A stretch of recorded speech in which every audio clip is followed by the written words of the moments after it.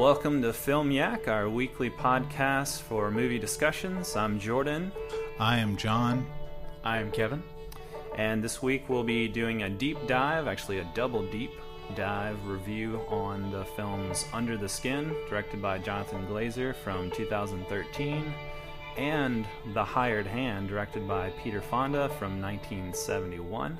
We'll be getting into both of those. But before we do, how you guys doing?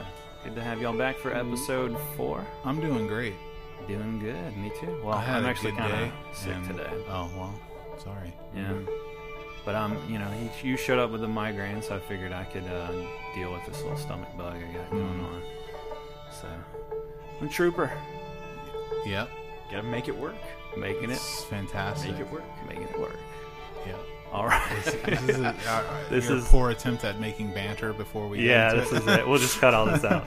You don't have to. Just done like This Flight is of the Conchords. behind This the is band scenes. to My bit. poor attempt. I was looking for a response there. And just Of what? got nothing. I said I had a good day. Some banter. I had a good day. I got 4 new students today. Oh, that's lovely. Is that It sucks actually, but it's, is that a normal thing for you to get extra students? Like and here's some extra more? students, yes, but not 4 at once. That's Not normal. I have 30 kids in one class now. That's rough. Jeez. Yeah. Yeah, so it's But that's about normal, right? 30? No, it's not normal at all. 25? 25 is supposed to be normal, but I don't teach 25 kids in any of my classes except this one. Wow. I have 16 kids in one of my classes, which is lovely. That's The yeah, less that kids, rules. the better. You want like 8 kids. Yeah. total. Right. So, Good They deal. get you in one of the charter schools, man. no, it's all right. I'll be without a job in 6 months. Right. When they shut When the down school randomly. closes, yeah. Yeah, that's true. True to that. Well, before we get into our deep dives, we're going to talk about what we watched in the past week. So, guys, let's start with you, John. What you been watching? Well, most recently was getting into some Criterion Closet vids Oh, on yeah. YouTube. You watched that one I sent you? Which one was that? The Safdie brothers? When did you send me that? I sent you the link or shared it to you on Facebook. When? Today? No, like a few days ago. I guess you didn't I see did it. watch the Safdie brothers one okay. today after I saw a Facebook link about it. Yeah. I don't remember seeing it on you posting it. It doesn't matter. Yeah, I watched whatever. it. Yeah, you watched It was it. really good. Yeah. I like how they were unabashed about taking as Taking many lots of Blu-rays as they had. Yeah. So they Yeah. took like 60 or 70, it looked like, a piece.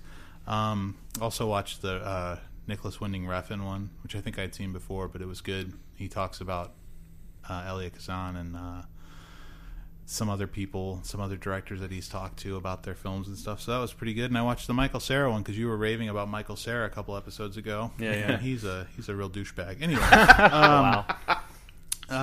yeah. I thought he did good. Well, you would. I'm just kidding around. Anyways, I guess I watched. Well, I guess we can talk about it real quick. Yeah, sure. The first thing I watched after last week's episode, and Kevin saw it also. Yes. Went and saw it, directed by some guy, some jobber who Andy- directed Mama. And, Andy Machete. Yeah, who's a nobody. Don't let that fool you. He doesn't know his name. Anyways, He's making that name up. Yeah, totally. adaptation of Stephen King's novel from the 80s, 1986. which was set in the 50s apparently originally. Yeah. But now they've obviously taken advantage of the whole Stranger Things thing and Set in the 80s? set it in the 80s. Of course, you know, And it's with got all one of the your guys from Stranger Of Things. course Yeah. it does. Finn And you got all- Wolfhard is Richie. Wolfhard. Right, Finn Wolfhard. That, anyway, Interesting name. I personally didn't really care for it. Gave it a 2.25. It's just not my thing, and it wasn't scary at all. Didn't find any of the performances that great. I thought the guy Skarsgård who plays it, the clown, anyways, Pennywise. Was fine, but certainly not frightening at all. But definitely not silly. Like, you know, I've seen like clips from Tim Curry, and he just seems kind of off the wall silly. And you haven't seen the Tim Curry one? No, nor will I ever. Okay. It's television. Who cares? It's television from the 90s. Who cares? Right? 91, 90, 89. I think it was 90. 90, 91. Yeah. Anyways, garbage. Who cares? This movie. The I only haven't reason seen it, but it's garbage. it is. says The only John. reason I went to go see this was because it was rated R. and Cary Fukunaga, like I said, he was attached to direct, and he had co-written the script, which apparently they didn't use much of his script anyway. But yeah, from what I understand, that was a big reason why he walked away from the project, because he wanted to make it like legitimately scary. And I can see a lot from like, there's a lot of like boo scares and a lot of like stuff that you're gonna see in basically any horror movie that's come out in the past however many years. I mean, I appreciated the movie more from like the character point of view. I thought Finn Wolfhard really did a great job of capturing Richie, and all the kids, I think, really captured the characters very well. Because even though I never expected it to be anything near what the actual book is, you know, I'm still coming in knowing about the material and everything. But yeah, like there were still like hard things that I really disagreed with, like the fact that Mike, the only black kid in the group, in the book, he's the historian, and when he grows up, he becomes a librarian. But in the movie, they made him a really nothing character. Like, he's really barely in it at all. And for a rated R movie, I was really surprised that no N-words were thrown around, because that was a big thing, you know, like, again, like with like we were talking about with Heath Ledger and Mob Fools and The Dark Knight. It's like, okay, like I get that, you know, it's kids and everything, but kids curse worse than adults, though. Yeah, and especially in this movie, like, you know, they're already gutter mouths as it is. You look back at like Stand By Me. I remember I was like, I need to rewatch this. And I was like, dude, these guys are trash mouths, like just cursing up a storm. Like River Phoenix, dude. So yeah, but yeah, and like I also did not appreciate the fact that they're slut shaming a 12-year-old, because in the book Beverly is from like the wrong side of the tracks, like the poor side of town. Her father's a abusive alcoholic, etc., etc.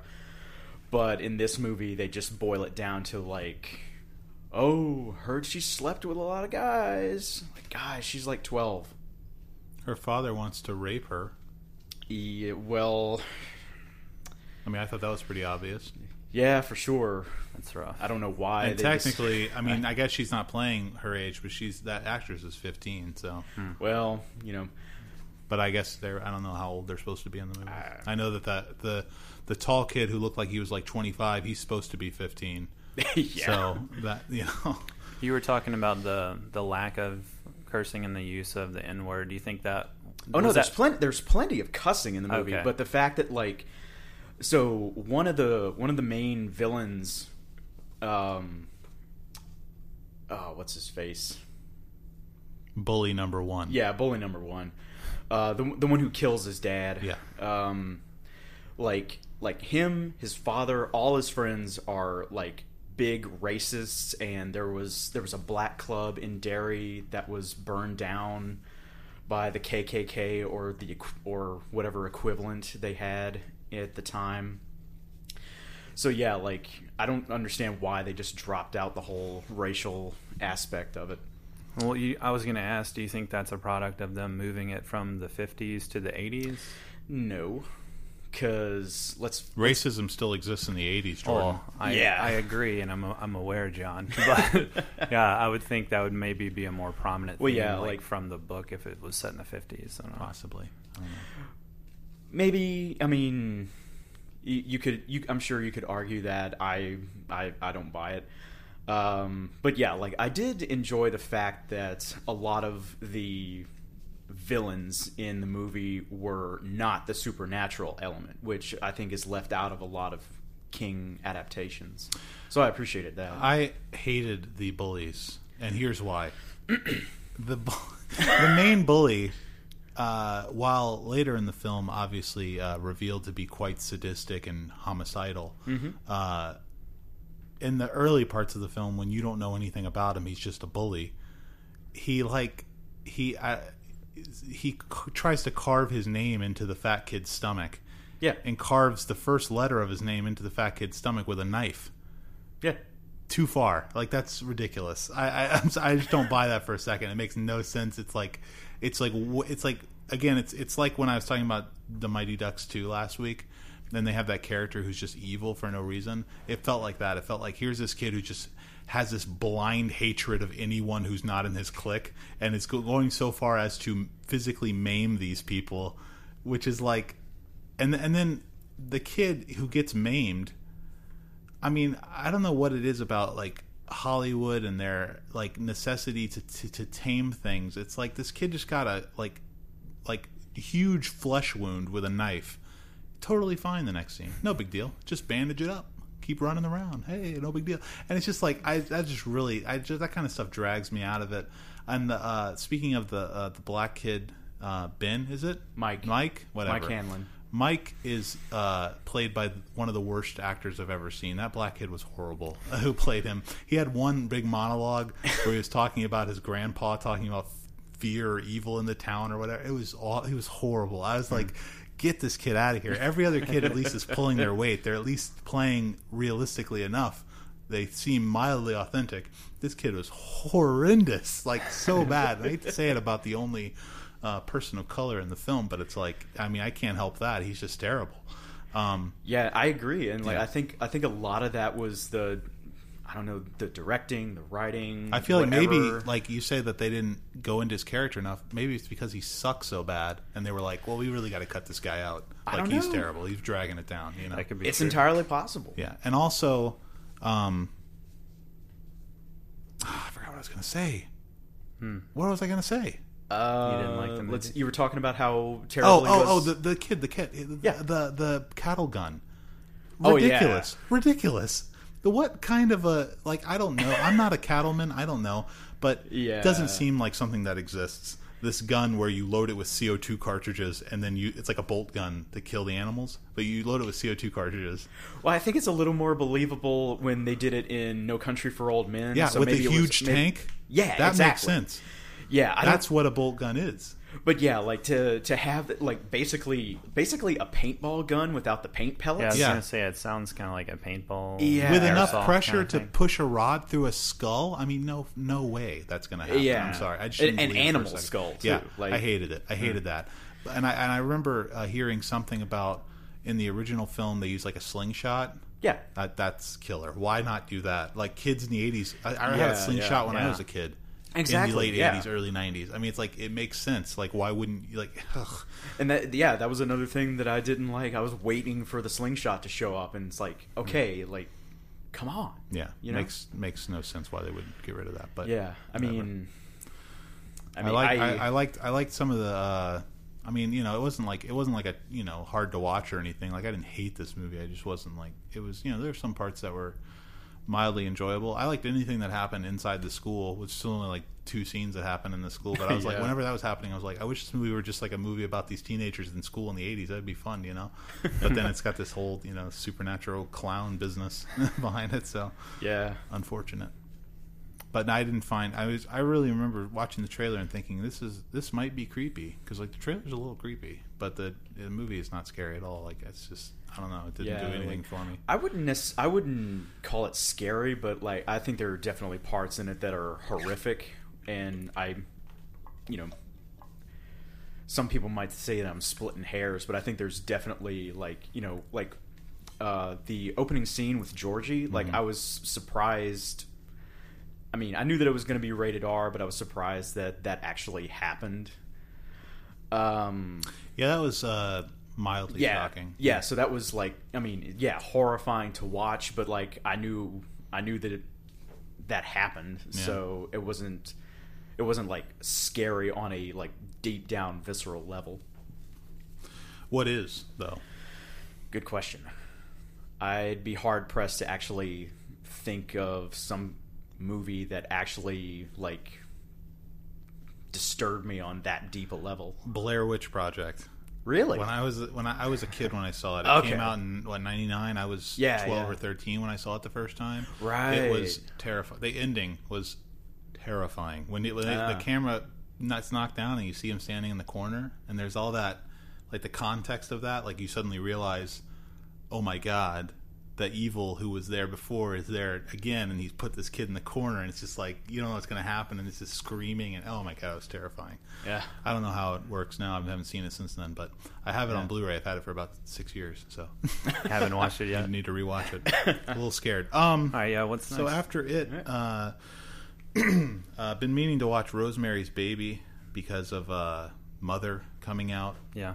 Oh yeah. This Mother seems like it's going to be connected to that kind of story somehow. So Funny thing, I saw Nicole's thing on Facebook about that, and I said something about Ira 11, and then like later that day, I was cruising IMDb, and sure enough, they had a shot of Jennifer Lawrence in like one of those banner ads. yeah, And like it's her looking up. they copied the poster. Yeah, exactly.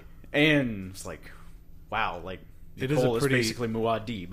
Oh yeah, she can see the future. She called it for sure. Yeah, So she's is there a legitimate connection between the two, I or it's just don't kind know. of... It's not like it's a thematic. I'm sure Yeah, it's like thematic. he's influenced by it, and I can see why because it's a brilliant film. Rosemary's Baby. It's amazingly suspenseful, and it is a genuinely scary situation that they put Mia Farrow's character in, Rosemary, and I love how bleak the ending is. That in essence, Satan essentially wins. He conquers, which is just amazingly brazen for 67 or 66 or whatever, 68. Yeah. But so just incredible, and I really love John Cassavetes in it. Cassavetes is I didn't realize he was in that. unbelievably good. He Is he plays the her husband? Yeah, Okay, yeah. He's incredible. I love him, and I loved him in everything I've seen him in. But this Yeah. was like next level for me. And apparently, he didn't get along with Polanski very well because he likes to improv, and Polanski wants to plan everything. So. yeah. Right. His kind of take on directing or movie making, I'm sure, clashed a little bit. Oh yeah, definitely. Yeah. And Jonathan had bought me the Blu-ray on Criterion last Christmas, and I had forgotten I even had it. So we were looking for it everywhere, and Like, then I Jonathan still have it. reminded me. He's like, "You have that? I got that for him." I was like, So then on Kevin's suggestion, I watched Holy Hell on Netflix, which is a documentary about a cult from 1985 to 2007 or some point like that. Yeah. And He just got deep into a lot of horror, witchcraft, yeah, devil stuff. yeah, it was kind of a themed weekend Yeah. about the dangers of religion and cultism. I saw that through your letterbox. I was like, oh, I see a theme here. Yeah. I didn't like Holy Hell very much. Yeah, I mean- unfortunately, I just didn't feel like the story was very interesting. Like, I think the idea of a cult is interesting, but kind of where it goes is just very like, well, it's like they were a cult for like 2 decades and they just broke up.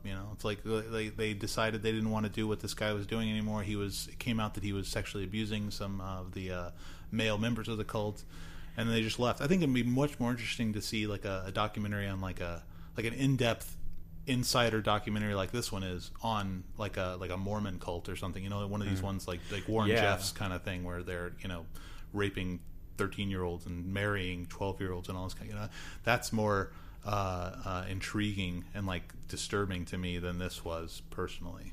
Yeah, I mean, I think like the thing with Holy Hell is like it's literally kind of follows the exact ABCs of a cult. From the way it starts, what goes on, and then the way it ends. It's like, yeah, that's pretty Yeah. much how cults go. I also would have liked to see more about how it started. Like, it just seemed like the guy who was making it came in after it started, and he didn't have any kind of like insight into why these people were following this guy. He just came in and he's like, I know why I'm following him. But they didn't talk about like they talk very briefly about the beginnings of it, and Yeah. I don't know. And interestingly enough, I don't know if you remember this. The leader, is in Rosemary's Baby. That's why I told you to watch it. Oh, okay. Yeah, Like I saw you watch Rosemary's That's Baby. I was crazy. like, watch Holy Hell. It was really wild, man. I was Yeah, like, wow, yeah. this guy's in it. That's wacky. So And he he's was got- actually in the cult? Yeah, he No, was he's got no lines. He just turns to the camera and looks at one point. Yeah, like because they do like a hidden camera with him at one point in Yeah. like Hawaii. Right. After that, watched Jesus Camp for the first time, which is a documentary about evangelical nut jobs who brainwash kids into believing that they're, whatever, prophets or something. Yeah. It was pretty disturbing. It's very disturbing. It was much better than the Holy Hell in that way. If you're talking about it in terms of cult, I thought it was a very, very well done documentary. I really enjoyed it, and it was really, really scary stuff. And I liked the. I was having trouble with it at one point because they keep. Have you guys both seen this? I've seen a clip from it. The only thing that I really remember is the kid with the rat tail. Yeah, okay. I've seen it years ago. I remember a good bit of it, but the thing that sticks out in my mind is the George W. Bush cardboard cutout on the altar in the church. Yeah, they insist that they all say hello to him and pray for him, and so it's really weird. That's just really weird.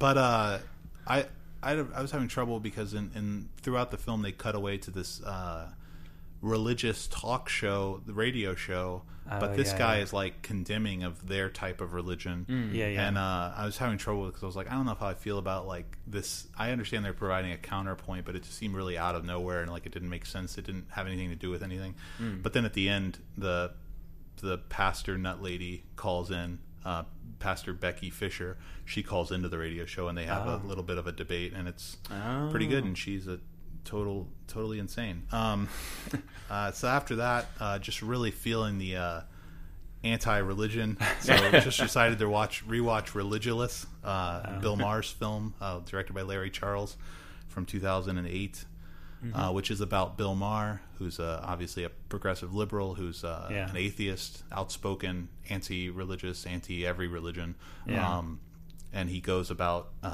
asking questions, essentially. I think his main thesis, his main question is, why is faith good? And I love it because nobody can answer the question. Like they'll try, and some of them have better explanations than others as to why they're doing what they're doing or why they believe what they believe. But like the problem with faith, as I see it, and as the film sort of puts out, I mean, this is not like a great, brilliant film or even a brilliant commentary. It's really just more like a comedy. But I mean, if it has any valid points, I'd say that it's it's arguing against this kind of blind faith, this kind of just rushing into things and believing whatever because your parents believed it or because you were told it your whole life, or like, and then going along with Jesus Camp. Obviously, these kids who are 5, 6, 7 years old being told what they're told. Obviously, you can tell them anything and they'd believe it. You could tell them that there are unicorns and they'll believe it. So, especially if you offer no evidence and tell them you just have to believe, like obviously they're going to feel that way. So, I think that's what Bill Maher is attacking here, and obviously he goes into the whole debate of Islam, and he talks to a lot of Islamic scholars and priests or whatever they are, and about the violence that comes from religion and religious extremism. Talks to the Mormons in Salt Lake City, or he actually talks to ex-Mormons, but because obviously the Mormons won't talk to him. And he does a small bit on Scientology, which is pretty funny. But anyway. Yeah, I would say even as a person of faith myself that, those are good points to make about questioning what you believe and not just taking it wholesale from your parents or, what you're brought up in. I agree. I mean, I can think of even religious scriptures that kind of say the same, but yeah. So anyways, after that, watched a short film called I Needed Color, which is a film about Jim Carrey painting. He's become a painter, and it was okay. It was like 6 minutes long. It's fine. His paintings are actually not bad. Cool. Rewatched Forgetting Sarah Marshall because it was on Cinemax, and we were laughing at the beginning of it. So I was like, I have this on Blu-ray. Let's just watch it on Blu-ray. So we went and got the Blu-ray, and it's pretty good. Pretty funny. Okay. Jonah Hill's funny in it, and Paul Rudd is very funny. Yeah, I enjoy it. And after that was your D2 for the week. That was my you liked it, but 4 out of 5. I think it's pretty good. Your lighter fare for the week. Yeah, after all the horror films. Sure. Well, then this was like whatever the day before yesterday. So this was on Monday night, or Tuesday night. But then I've been watching incrementally on YouTube during my breaks at work. I've been watching a 9/11 truther documentary called "The Anatomy of a Great Deception." Oh boy, which is absolutely terrible and just full of fallacies, terrible arguments, stuff that makes no sense to anybody unless you're like really trying hard to believe that there's some kind of conspiracy behind 9/11, which I don't think there's much evidence at all of. And this guy is so ridiculous. Like his analogies are so flimsy. Like he says, like, how could a plane hitting, the whole thesis is that like the planes didn't bring down the World Trade Center. There were bombs in the basement that blew up, and they demoed the building essentially. And he's like, how could a plane flying into a building bring it down? He's like, imagine you've got a stop sign and it's sitting on the side of the road and it's standing up, and imagine that is the Twin Towers. Now fire a bullet through the stop sign.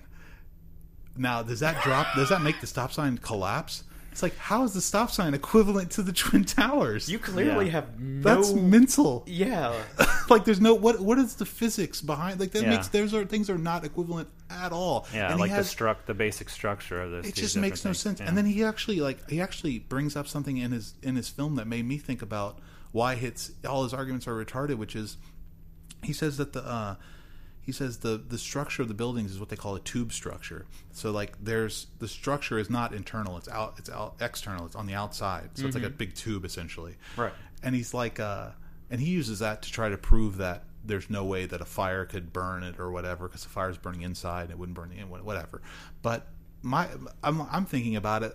The reason the buildings fell is because there's a huge hole in the building from the plane. If you have a tube and there's a big hole in the tube and you've got 30,000 tons above the hole, that's probably going to collapse in on itself, right? It's just insanity. Like, this guy is full of shit, and it drove me nuts watching this thing, but I had to finish it. And then I actually looked up the truther movement on Wikipedia, and I found some other films.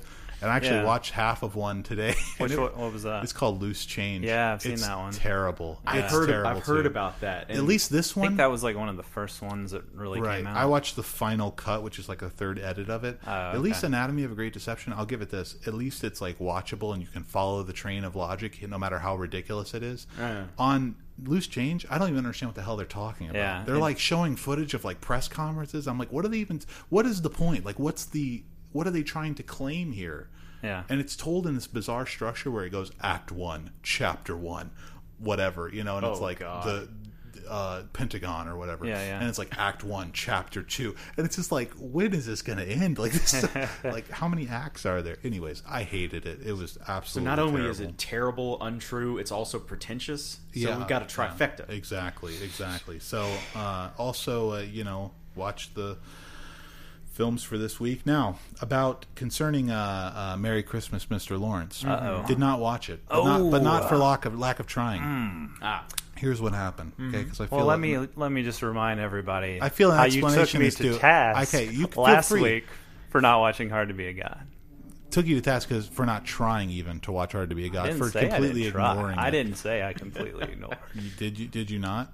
I didn't. I tried. No, you didn't. When? Just didn't have time. When did you try? Just didn't have time. So you rented the movie and then didn't get a chance to watch it? I found it on Canopy. You can get it free through the library streaming. So did you watch like a minute of it and you're like, oh, I don't have time? No, I didn't think so. You didn't try to watch it. Okay, here's what Come happened. on. Here's what happened with Merry Christmas, Mr. Lawrence. All right, okay. I'll give be us honest. your excuse. Shut up. So okay, so I'm gonna watch it. So I don't have I look, first thing I do, go to Filmstruck, right? Home of the Criterion Channel. A home of like a dozen Oshima films. You would think Merry Christmas, Mr. Lawrence would be on there. It's not. So I'm like, okay, can't watch it on Filmstruck. That's a bummer. So I go to Nefarious Means. I download the film. Okay, the Criterion Blu-ray rip of the Criterion edition. It's gorgeous. Last night I sit down. I'm like, I'm ready to watch it. I'm dying. So put it on. Watch 6 minutes or so. Then your house no catches subtitles. on fire. No subs. And I didn't even realize it. I'm thinking maybe I'm not supposed to understand what the Japanese guy is saying, but they're talking for so long. I'm like, there's no way there can't be subs on this. So I'm like, okay, this sucks. I'm not going to stress myself out about it. I'll just watch it later. But I was like, well, I really should watch it. I need to watch it. It's important because you assigned it. So I'm like, I'll do one more thing. I'll look for a subtitle file online. I go, there is a subtitle file. I download it. I load it into the player. I'm playing the film. I start it over. First minute or so goes by. The guard comes in for Mr. Lawrence and starts screaming at him. The subtitles are off by like 15 seconds. Oh, that's rough. Wow. It's brutal. And I'm like, I can't do it. I cannot watch this. Go like rip this. another file somewhere, huh? Well, I mean, how many subtitle files do you want me to go Well, through? no, here? go download like the whole thing. Oh, there's somewhere else. there's only Nothing? one copy. I only use one site to download stuff, and there's only one copy of it on there with any kind of cedars or leechers or cedars. Rather. Well, Right. So listen, I listen, give that listen. to you. It Shh. sounds like you tried. We're not done yet. We're not done yet. There's more? Well, so then you might ask, why didn't I get this from the library? Because right? you have fines and 'Cause you I haven't have- paid them off. I was This just guy about is such to a get jerk on you off. for Look, that. look at you, look at If you you paid looking off at your my- library looking fines, at you my come check it account. out from the library. Looking no, at you my told account. me. You told me. You looked at my account. You told me. Well, my account is blocked anyway, so I don't know how much I You're owe. delinquent. Yeah, I don't know how much I owe, but I can't get it from the library. Hundreds. But honestly, let me tell you this. Based on the first 6 minutes, including Ryuichi Sakamoto's opening track, Yes. I'm ready to give it a 6 out of 5. It's brilliant, and the music is like, it was amazing. I honestly, and I feel like I've heard the song before, and I just don't know where. Has it been used in another film? Do you know? It's possible. I don't know. I know Sakamoto was like a big deal in Japan. Like there was a interview with Bowie where they asked him why he wasn't doing the soundtrack, and he's like, "Guys, Sakamoto's 10 times bigger than I am in Japan." And it's a Japanese film, so I mean, Sakamoto's done a lot of film scores too. He did Yeah, the score for The Revenant. yeah, more recently. and I think he and Byrne shared the Oscar for the score of Last Emperor. Last Emperor. Yeah. I read that. So, yeah, it just made me want to watch The Last Emperor also because I just Yeah. want to see everything with his scores because that song is just. I went and bought the song immediately on iTunes. Yeah. and that's not something I do ever. I don't buy anything on iTunes, so I just had to have it though, and I listened to it on the way here, and it's phenomenal. And I just even the first scene was really great, even without the subtitles. Whenever he goes in and gets him, and he hits that one guy on the head with the bamboo thing. Yeah. That's just awesome. I was just like, I was totally in. I was like, I am ready for this. And then That's such no a bummer. subtitles, yeah. So total. But I'm honestly thinking about blind buying it on Criterion because I like the opening so much. I might just get it and chance it because I don't know how else I'll even see it at this point. Might So, have helped you out well, there a little bit. I can loan it to you. do you have it? Yeah. You have the Criterion? Yeah, The Blu-ray. blue? Oh yeah, okay. I'll take it. Yeah. Cool. All right. Well, No, let's go probably on still to. blind buy it. Do you have any more watches? I'll buy it after. No. Okay. Let's go on to Kevin. What you been watching? Okay, well, we already spent quite a bit of time on it, so let's see. Just go through a couple of these real quick.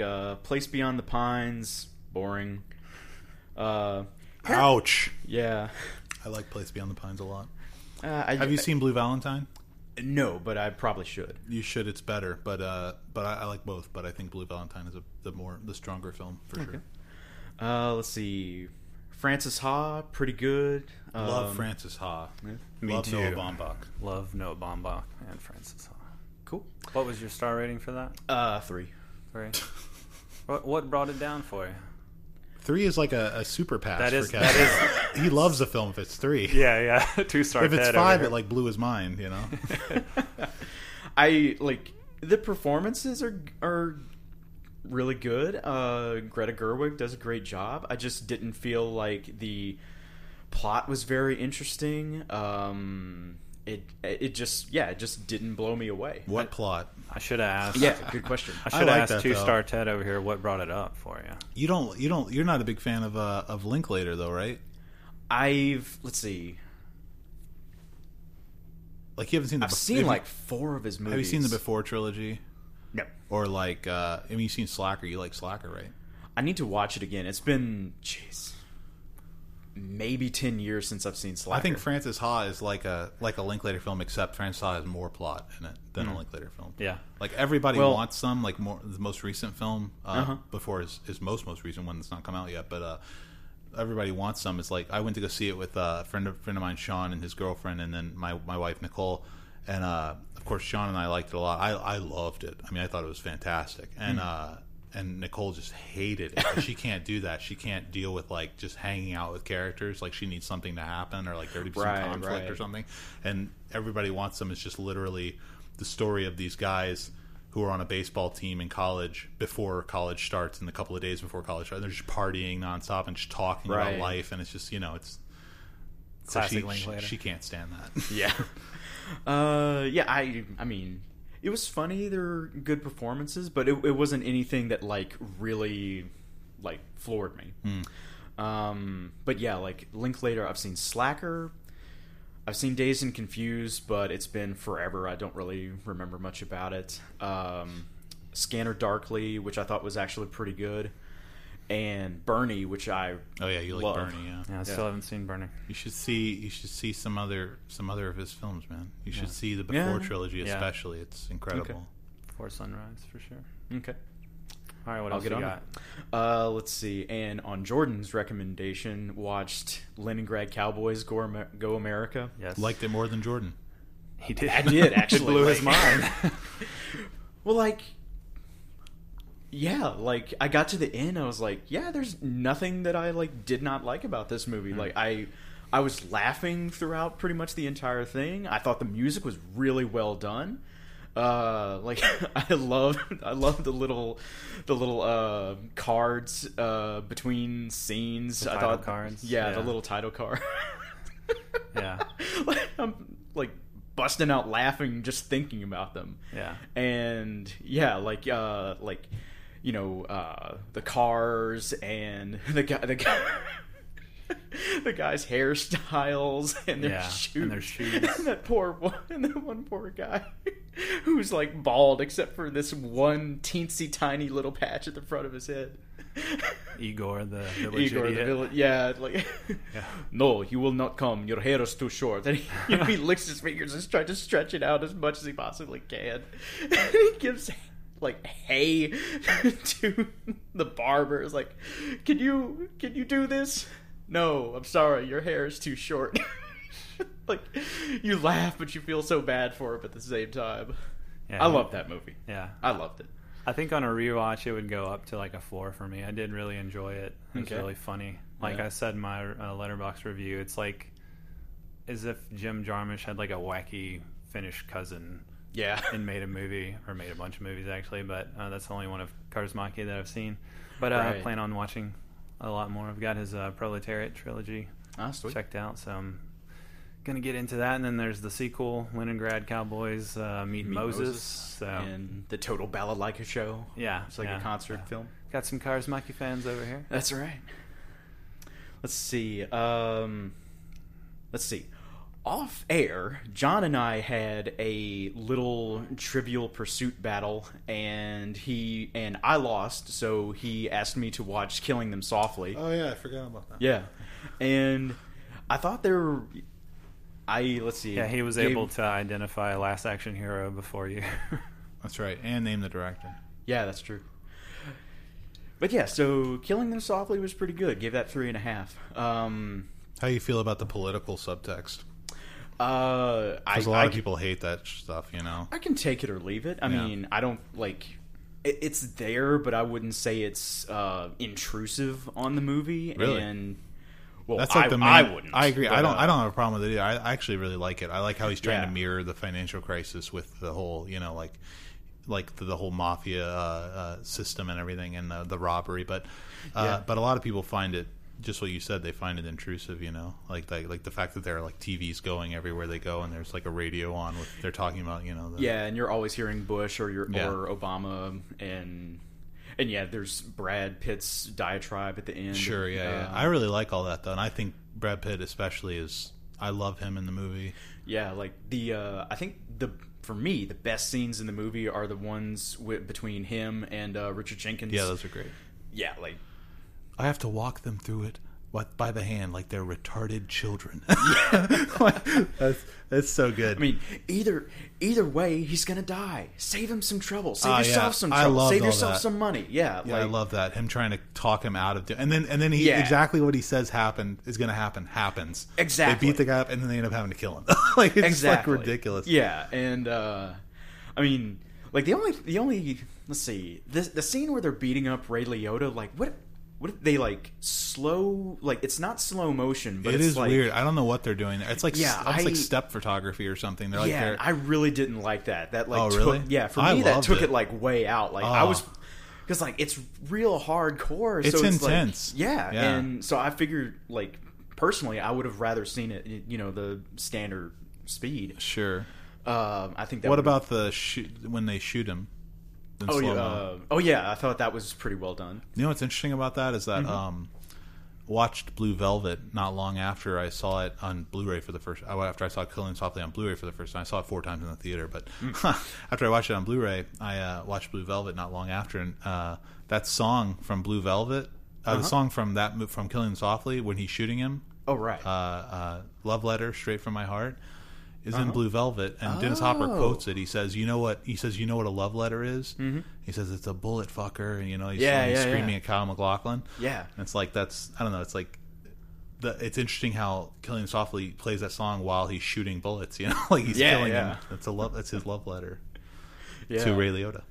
I really enjoy it. I think stylistically, it's like one of the more beautiful films in recent memory for me. I think. Yeah, and it's funny. Like I watched the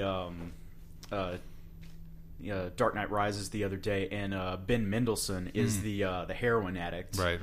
and he's also in Place Beyond the Pines. So it was like an interesting thing to like, see Accidental him in chain a couple. reaction. See him in a couple of different movies. He's great. I love Ben Mendelsohn too. Is Yeah. he the actor that was in Rogue One? Yeah. the He villain? was the Yeah. director. I feel like, I mean, I have a lot of problems with Rogue One. I'm sorry, I brought it up, think. Kevin. I think. Well, I Trigger think memory. for you too, man. Like you had plenty. You Yeah, had plenty yeah. to say about this movie too. Yeah, I don't like it either. my passion Yeah. is fizzled out on it though. Did you even see it? Yeah. Okay. In the theater, I see everything, man. I shouldn't. I don't. I'm not a big Star Wars fan to begin with. Oh, right, I right. think Force Awakens is the best Star Wars movie, so that'll show you where I'm coming from. But Yeah. and it's not even that great. I gave it a 4. I mean, I like it. Speaking Okay. of Star Wars and movie news and stuff, did y'all see that J.J. Abrams is now going to be directing the last of the trilogy? I'm fine with it. I don't. me too. Yeah, I don't have a problem. Colin with it. Trevorrow is the worst. Yeah, so. Yeah, I he's the much guy who prefer dir- J.J. Abrams over Colin Trevorrow. Yeah, so. because Trevorrow directed Jurassic World, which is horrible. And I mean, I before- enjoyed Jurassic yeah, World he's to a awful. point, but I can't see him making a good Star Wars film though. Yeah. I don't know. I don't know how good the next one's gonna Rian be. Johnson? Honestly, I don't. I'm think- excited to see what he'll do with it. I mean, I'm just Yeah, not really. yeah. I just don't. I don't know how much Yeah. I care, but I'm I'll not, like, I'll see it. yeah. But I mean, Yeah. Yeah. I mean. I'm just not a big. Like I say, just Not a big Star Wars guy. so. Yeah. Okay, so. But Ben Mendelsohn does rule. yeah, Yeah, I thought he was he's actually a really good character. You should actor. watch if you like Ben Mendelsohn a lot. You should check out Mississippi Grind Okay. with Ryan Reynolds and Ben Mendelsohn. Cool. He's good. He plays a degenerate gambler. It's pretty good. Nice. I thought he Kind of was like Rounders almost. Have you seen okay. Rounders? I have, but it's been a long Okay, time. it's kind of like that, except not nearly as good as that movie, but it is good. Okay. It's good in its own way. right. I thought he was pretty decent in Rogue One. Like he was probably one of the better parts. Yeah, I mean he's great. He's a He's good also in. I don't know if you watch Girls. Have you seen Girls? No. He's in Girls for an episode. He plays one of the girls' fathers. He's really good in that too. Cool. He's just every time I see him, I'm just like, that guy's great. Yeah. Knows what he's doing. Let's see. What else you got? Let's see. Continuing on my Burt Lancaster kick, watched Rope of Sand, which is basically like, it's basically they're obviously trying to remake Casablanca, but it's just not working. Give that one a 2.5. And let's see, From Here to Eternity just cements my argument that Sinatra is a better actor than he is a singer. He rules in this movie. Burt Lancaster is also really good, but the movie itself is actually kind of boring. And John, you might probably not, but if you're looking for an older movie, I watched Elmer Gantry this morning, which is about Burt Lancaster is this kind of like traveling salesman / like inept con man, and he happens upon a tent revival, falls in love with the preacher, and he becomes kind of an evangelical preacher himself. And That sounds interesting. I think isn't that based on a book? Yeah, Sinclair Lewis. Yeah, that's right. Yeah, I still remember seeing that book when I worked here. Yeah, and I think the movie honestly is not that great. Burt Lancaster won the Academy Award. I mean, I think he's as good as any of the other stuff that I've seen him in this movie. But again, the movie itself is just not that great, and they really shy. I mean, it was made in 1960. And it had like an actual disclaimer about how abusing religion is bad, but you shouldn't let impressionable kids watch this movie. And I don't think it's a movie. It's made by Hollywood, and it's 1960, so it's not going to be right down the middle as far as points of view. But Burt Lancaster is good. Reminds me of How I Met Your Mother. But you ever watch it? All right, let's move on. All right, I'm gonna keep it short for my watches because honestly, I only watched 2 films, but one of them was 3 hours long. So I also watched Leningrad, Cowboys Go America. We kind of talked about that. My only real beef with that film was the ending. I didn't really care for. You mentioned the title cards, and it was successful for most of the film, but. Just the way it ended kind of left me a little dissatisfied. I wanted a little bit more. But, overall it was really funny. Like I said, I think when I rewatch it, it'll go up a little bit. I can see that. All right, and for John's assignment to me, 2 weeks back, I failed to watch it last week, but I did get around to it this week. I watched Hard to Be a God, which is a 3-hour Russian film, a sci-fi flick set on another planet, Akanar, something like that. Whatever. Some strange Russian name. And it pretty much follows. Well, I'm getting all this from the synopsis on IMDb because honestly, I don't think I would otherwise, or other than the narration in the beginning. But it follows scientists on this other planet who are there to guide civilization towards some sort of renaissance or past their Middle Ages. They go there during their own Middle Ages on the planet. And it follows a character, Don Rumata, I believe his name is, and shows him wandering around in filth and muck and mire and playing a jazz clarinet. And there's so much filth and feces and urine and just real urine. Just people pissing on screen. It's real. Phenomenal. Yeah, it's ridiculous. And it's all kind of shot in this documentary style, as if you're watching footage from, real footage from this planet as the scientists film it. I will give it that the set designs and the sound design on this film are amazing. I mean, it took them from 6 years to film it, and then another number of years to design the sound. And I think it's strange to see a film that is so its successes. To me, its successes are also its greatest failures. I feel the set design is amazing, the documentary style, they are really building a world here, and 3 hours you're immersed, you're in that world, and it feels very real to a point. And I give it that. I think that's an amazing aspect of the film. But for me, that was also the greatest failure of the film. Is I feel because of the it feels indulgent. The director is so committed to the documentary style and the set pieces and the realism he's trying to convey, that the story or the characters or the motivations of the characters are so buried in there that really, honestly, maybe it was just me, I couldn't follow about 70% of the film. I didn't know what was happening from scene to scene, or why we were visiting these different groups of people or who they were or anything.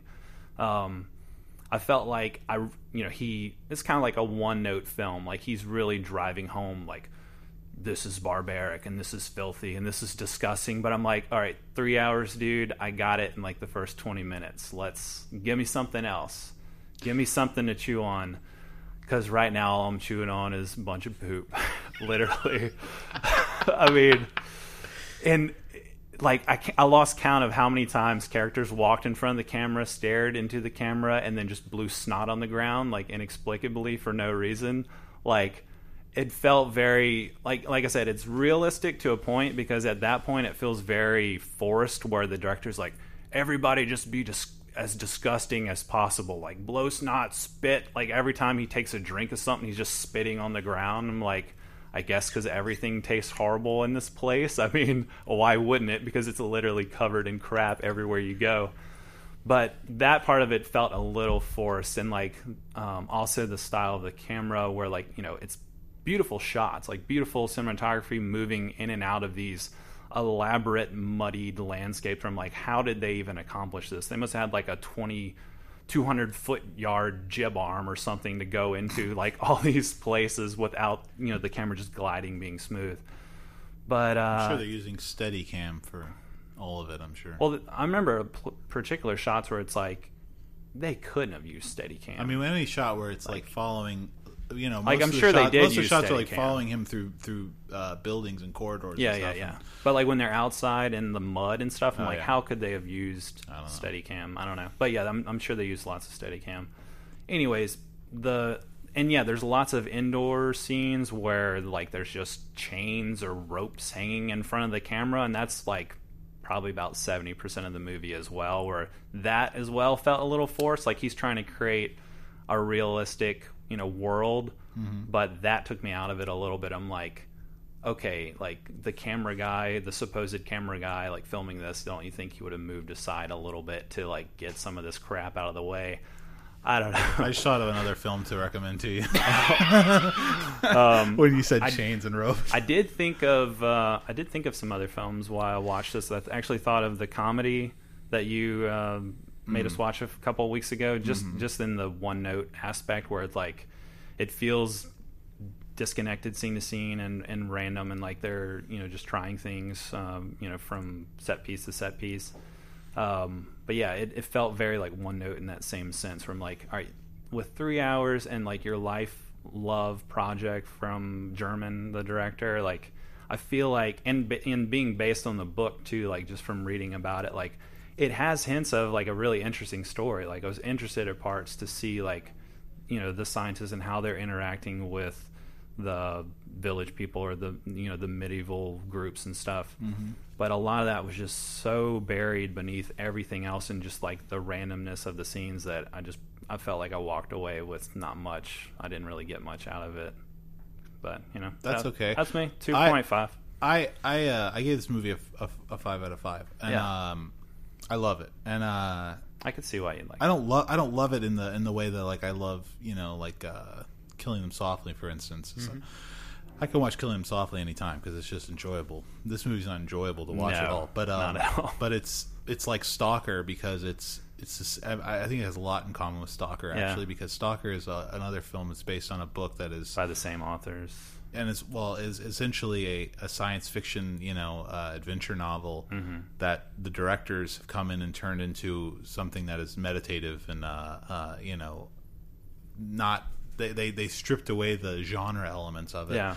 So like I don't have a problem with that. Like I don't care about the sci-fi-ness of it, or the scientists pushing it into a renaissance or whatever. I don't really care. I mean, that was, and that's not what I'm really missing. But that was an interesting aspect of the film, where like it does have like the sci-fi premise, but I did enjoy the fact that like even though this is present day or in the future, like the whole idea of like going to another world that's in like their own medieval period. Yeah, I thought that was interesting. No, it's an interesting idea. I agree, and I think it gives them. I think the reason you do this movie or this story instead of, you know, just setting it in the medieval times on Earth is that it gives you leeway to do things like the things that you've been complaining about, like people behaving in ways that don't seem genuine.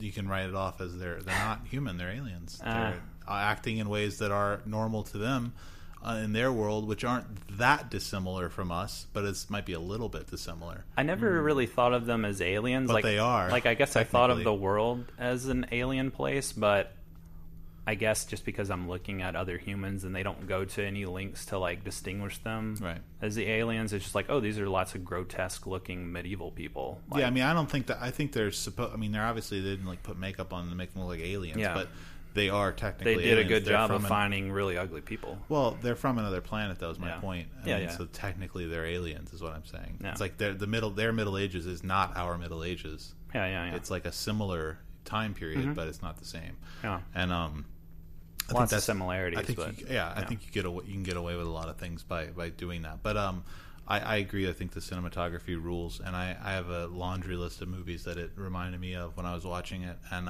yeah, saw that on your letterbox. yeah, and I Andrei Rublev. And, yeah, a lot of Tarkovsky. Yeah, very Tarkovsky. Slacker.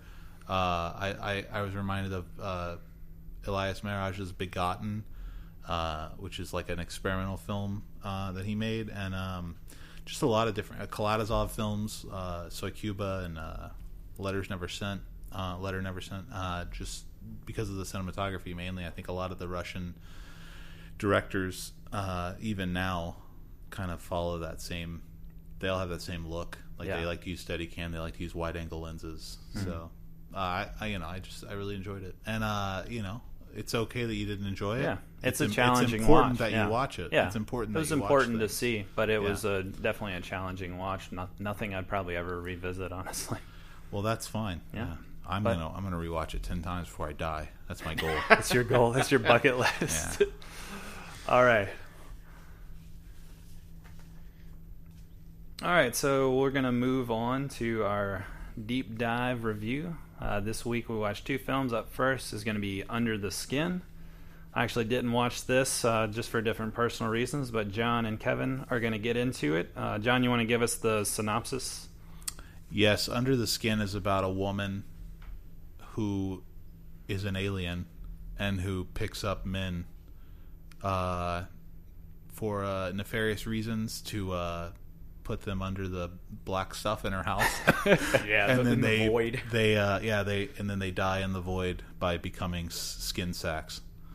And then she I want to see that description on IMDb. It's pretty good. And then, but yeah, that is literally what it's about. And then just kind of about her discovering that she is an alien, because she doesn't seem to understand 100% that she is. All right. Well, before we get into the review, John and myself are going to guess Kevin's star rating for this. Our It's gonna real be difficult for you having not seen it. Well, yeah, but it will be. Yeah. But from what I know about the film and from what I know about Kevin, I think it'll be interesting to try at least. Okay. But our real battle will be later for the hired hand. So, John, what do you think Kevin gave this film? I think 2-star Ted went 2 stars on this. All right. I'm going to say 2-star Ted went low and gave it like a 1 or 1.5. Okay. So we shall see after we do the Oh, review. after we do that. After we do it. Okay. All right, so John, since this was your pick Yep. for the week and it's beloved by you, so I love it. Let's hear your review of it. This is the third film from Jonathan Glazer, who's one of my favorite directors. And like I was saying in last week's episode, I think it's his first like wholly unique piece of cinema that he's done. And I mean, not to take anything away from Sexy Beast or Birth, I actually think I probably prefer Birth to this movie, but it's definitely like highly influenced and obviously influenced by Kubrick and other directors. And this movie, I don't feel that that same influence. As I mean, there's definitely some Kubrickian imagery in this film. Yeah. But I don't think that it's overall. I don't think you could point to another director and say this is like one of his films. This is like a Jonathan Glazer film, in my opinion. And I loved it. I loved rewatching it. I've been meaning to rewatch it for a long time. I've had the Blu-ray for a while, and I just really, really, really enjoy it. I like how I don't know what the word is, like vague it is. How there's not a lot of I like any movie that doesn't feel the need to explain things. I hate exposition. I like a film that doesn't consider me to be a moron or the audience to be stupid and can't understand things through visual language. So I really enjoy like how the film starts. Is just shots of what you assume, I guess, after you watch it maybe is her ship bringing her to Earth. Did you get this?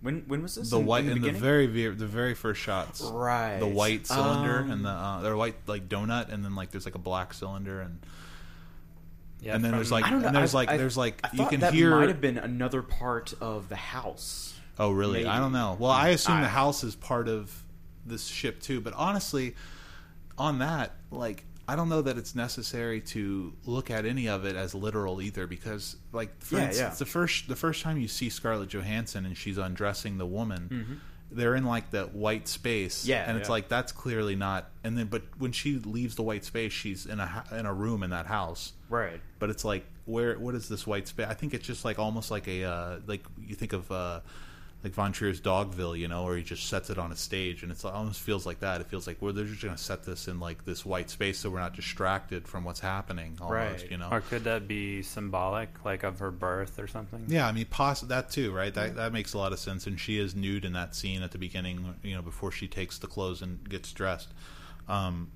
So yeah, but I like all that. I like the open interpretation of it to an extent, and Yeah, because you're a big fan of authorial intent. I am, and I think that there is authorial intent with the movie as a whole. With the movie as a whole, I mean, I don't think that for instance, what you just said about the birth, right? If Jonathan Glazer came out and said that's not what's happening there at all. It's actually she's inside the spaceship and that's why it's white. Then she's inside the spaceship and that's why it's white. Yeah, You can't. I mean, you could read it that way, but you're not going to say that meaning is not true. I mean, you can read anything into anything. I can read meaning into the Pink Panther. You know, it's like it doesn't make it there. Yeah. So there's a Pink Panther in the film.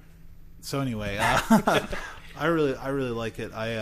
I find it intriguing and interesting from beginning to end, and really love the cinematography. Love all the scenery shots. Any shots of nature in it are absolutely incredible. I think Scarlett Johansson is amazing in it. I think she's. It's unfortunate the trajectory that her career has taken with the Marvel films and. Ghost in the Shell and Lucy. I mean, Lucy is like, I understand why you would do something like Lucy with, a visionary director like Luc Besson used to be, and or I mean, he still is. I like Valerian, obviously, then he made but Valerian, it's like and he's just downhill from. But it's like Lucy was a mistake, but or a misstep. But she started out with so much promise, and it's like, and when she did Under the Skin, she did Her in the same year, I think, and it felt like she was going to be doing better things. Johannesons. Yeah, but she just kind of reverted back in Avengers 2 or whatever. But who knows? I try to get out, and they just keep pulling me back. You got to do it for that paycheck. I'm sure they're paying her more than Jonathan Glazer did. Sure. I like the use of hidden camera. I like non-actors, like the idea that she's talking to like real people in some of the scenes. I don't know if you read about this. Yeah, apparently, like she could just walk down the streets of was it Edinburgh or somewhere in Scotland. Yeah. And apparently, a lot of people did not recognize her. Yeah, or they thought it was her, but they were like, "No, that can't be Scarlett Johansson." Which I could see too, because I mean, she's not. I mean, she's a star and everything, but she's not like a huge star. It's not like. I mean, I don't even know who you'd say. Like, hey, it's Lucy Liu. Lucy Liu. Yeah. It's not somebody who's so distinct where you'd be like, wow, it's like Tom Cruise walking down the street. You'd recognize him. Yeah. But, I liked all that. I like I like how he blurs the line, too. Like, sometimes there'll be a person who walks up and she'll start talking to them, and I don't know if they're an actor or not. I don't know if it's real or not until they, like, get into the thing and then they end up naked later on, Are you aware, like, having not read anything about it, would you be aware that there's non-actors, like a hidden camera kind of deal? I don't know. Maybe if you were like a savvy, like if you'd watched a lot of movies and you understand like camera placement and stuff. I mean, like the cameras are in the van and they're placed at kind of strange angles because they're hidden. So, but other than that, I don't think so. It's not like in Harmony Korine's film Julian Donkey Boy, they use hidden cameras also, and it's very obvious because she's like Chloe Sevigny is just wearing a spy cam on her sweater, and like when it cuts to the footage, it's horrible looking, because it's like 1999 camera, and it's like crooked and everything, and she's talking to the people at the thrift store about baby clothes and. But yeah, I love it. 5 out of 5.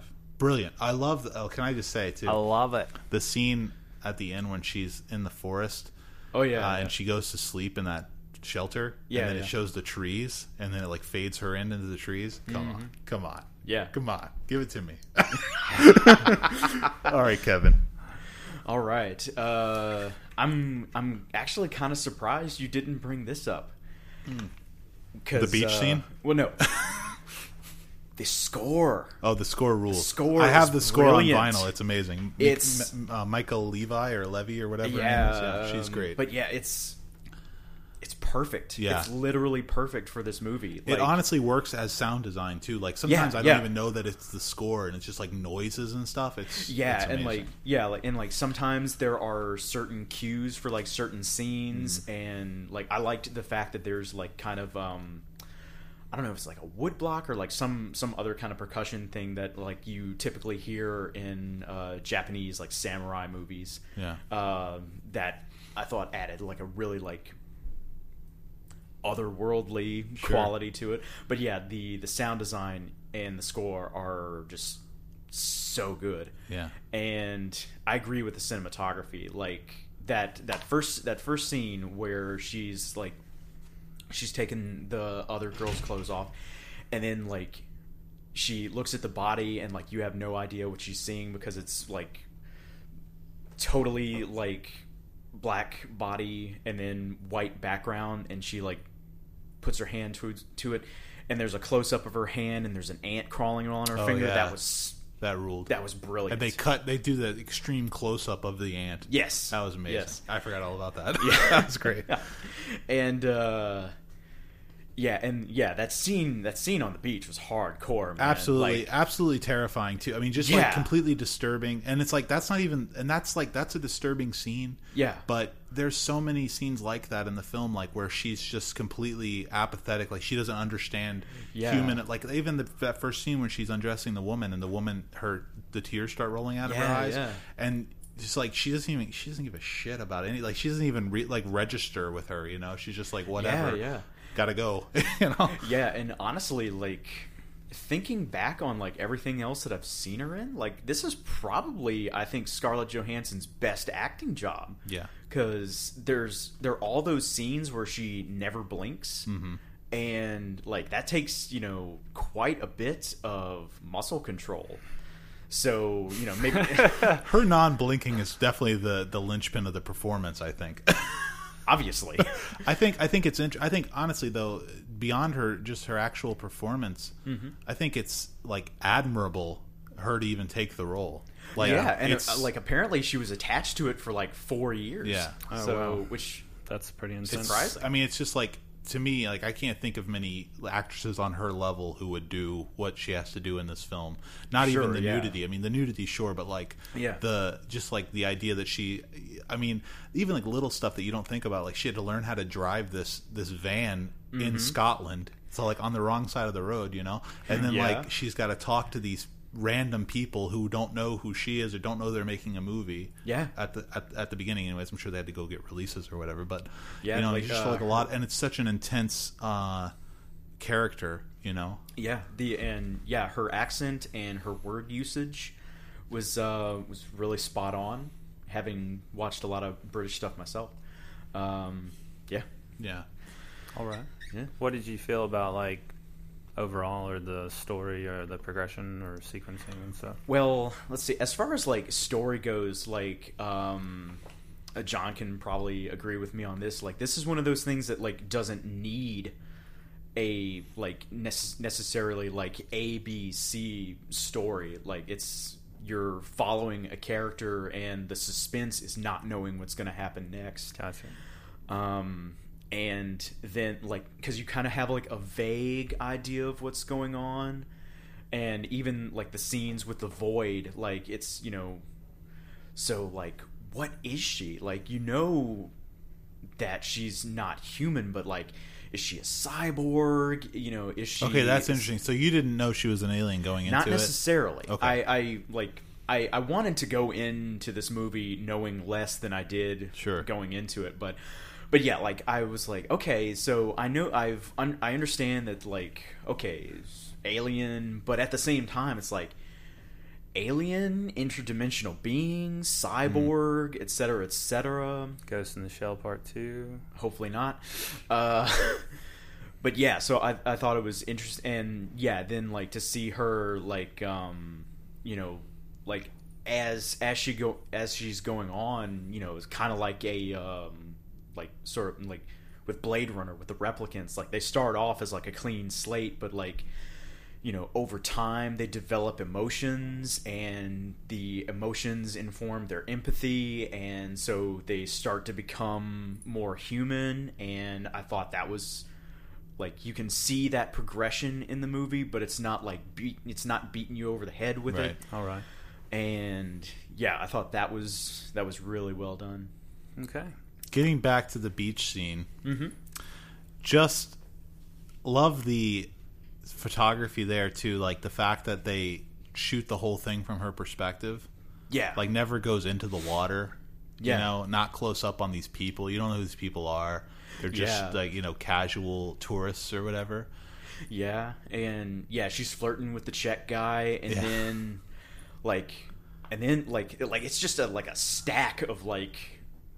stack of horrors, Unfortunate events. like because the dog is drowning, events. the wife is drowning, the husband is drowning, the Czech swimmer goes out to save them, only is able to come back with the husband. Husband goes right back in to save the girl, and literally the entire time the baby is crying. Just wailing. And horrendous. And then when the motorcycle guy shows back up again, and the baby's still there, and this is like hours later, and even he has no interest in the baby. Totally ignores the baby. Jeez. What's your thoughts on the motorcycle guy?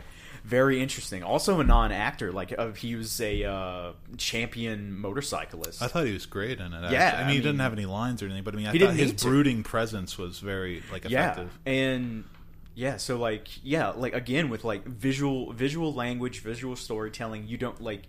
Obviously, he's kind of in league with Scarlett Johansson's character, but you're never sure about their relationship.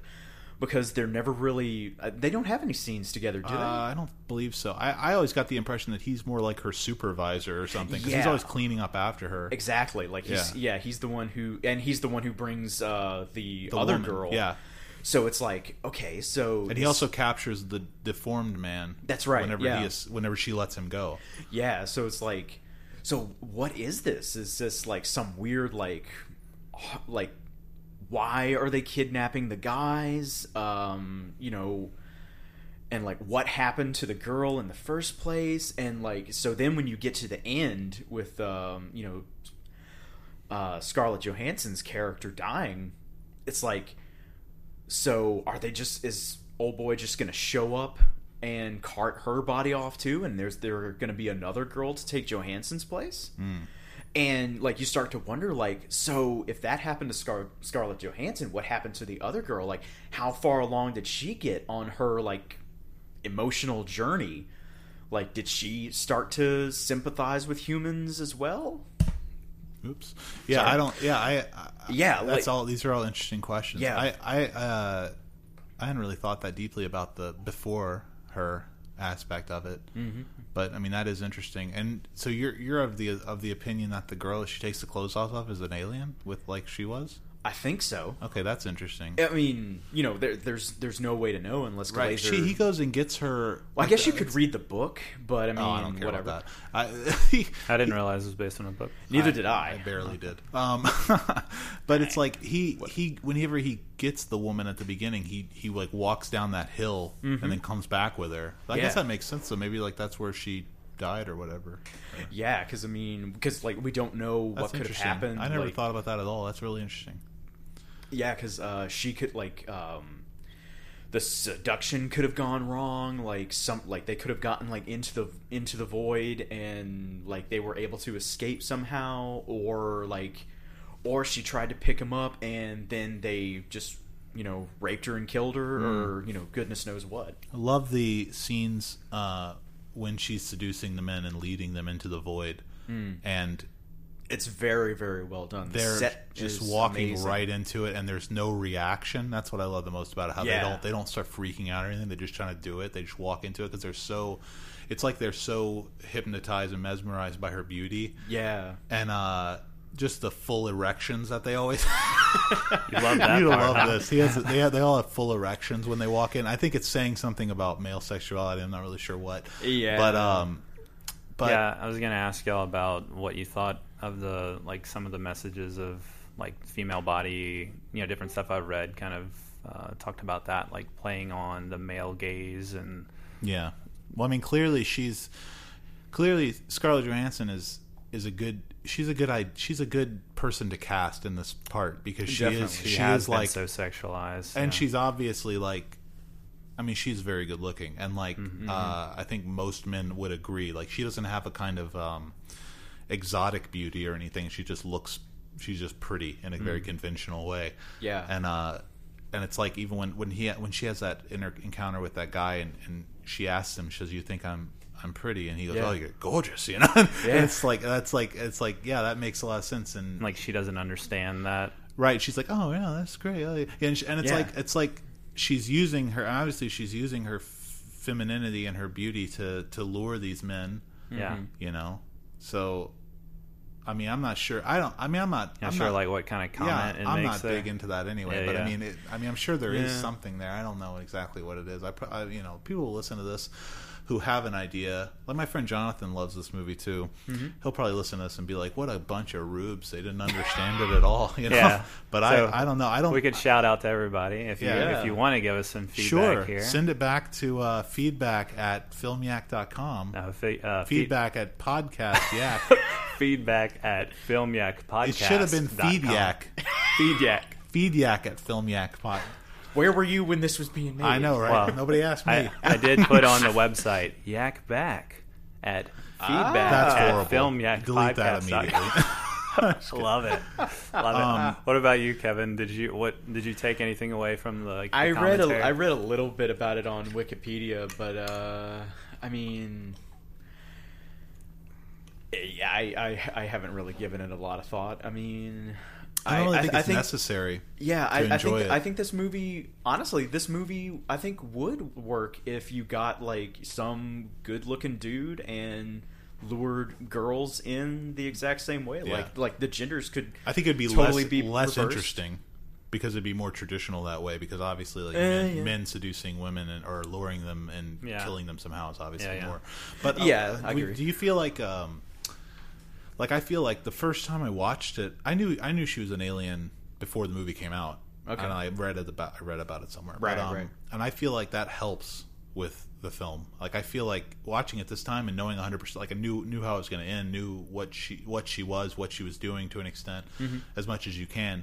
And I feel like it really helped me because I wasn't trying to piece anything together watching it this time. Right. So you think that would help? Or you think it's better to go in like you did, blind, and not really understand right off the bat what she is or what's going on? First time viewing, I would say it's better to go in not having any notion of what she is.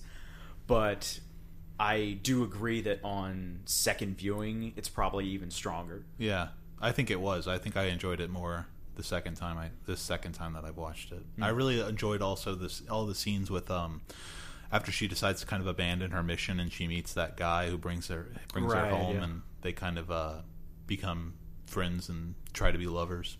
Yeah, I like all that, her trying to be domestic essentially, and him just kind of accepting her completely mute, almost like rigidly weird, person who's just sitting around. They don't, she just kind of follows him everywhere, and then when they try to consummate their relationship, it's very bizarre.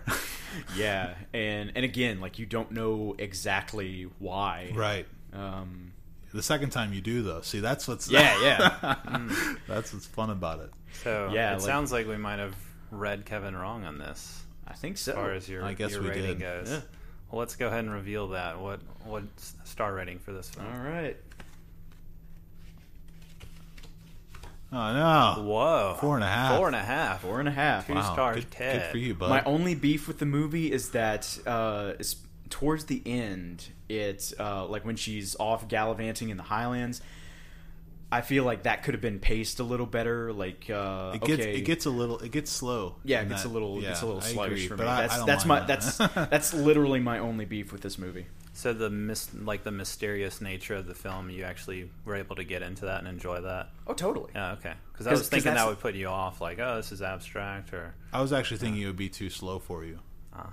Well, until the end, like. Yeah, I gotta say, like, I cannot overemphasize how good the cinematography is, the coloring, the shots, like all the stark backgrounds and foregrounds, the little Kubrickian nods with the the blood going down the chute, and then the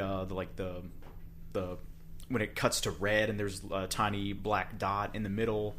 Very 2001, but still very well done. And again, I'll go on about that score and sound design, and against anybody. Like, bring it on. It's amazing. Have you and it fits the movie so well. Like, it's perfect for the movie. Did you see Pablo Larraín's Jackie?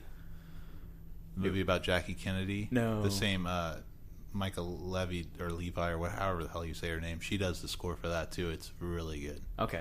Very, very interesting. And I Is that highly, with highly recommend Natalie the film. Portman? Yeah, it's Okay. a great film too. But the score really elevates it. Sweet. I'll have to check that out. I can kind of tell maybe you're into this because I saw him walking around with Birth now from checking it out from the library. Good So for it's you, like, And bud. Good for you. And I'm waiting on Sexy Beast to come in. all right. I think you're gonna like both of those. Yeah, because Hopefully so. I read up about Glazer. I was telling Jonathan, I was telling Jordan about this earlier. He directed Karma Police by Radiohead and Virtual Insanity by Jamiroquai. That's Good, good beginning there with the music videos. Yeah, I mean, interesting. Karma Police is similar to some of his. You can see him on that I video can for see sure. his style. Yeah. coming through. All right, good job, guys. Let's move on to Thanks, deep. Jordan. Yeah, you're welcome. Good job. Good job. You like talking me. about you that really movie. like me.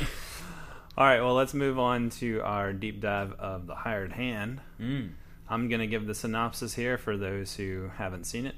Harry, played by Peter Fonda, he returns home to his wife and farm after drifting with his friend Arch, played by Warren Oates, and he has to make a difficult decision regarding his loyalties. So, let's do our star rating battle before we get into the review. So here, John, you're going to guess my rating and Kevin's rating. Oh, Since okay. we know what you thought about this film, this is kind of a pick via you It as is well. big for me. Yeah, so You guys didn't know about this. turning it on. You gave it 5. No, I didn't. I gave it 4.5. Oh yeah, 4.5. My bad. Get your head Yeah, out of your right. ass. Right. All right. Jordan probably gave this movie like a 3.5 because he sucks. And No quote. Kevin, I suck. didn't write down anything today. Kevin, I think, gave this movie a 3. I just don't think you guys got it. You guys just didn't get it.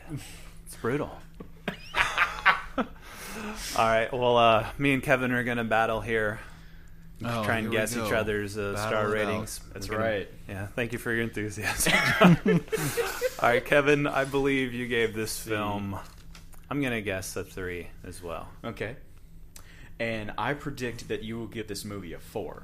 All right. Ooh. Okay. All right. Jordan loves this movie. We shall see. We shall see.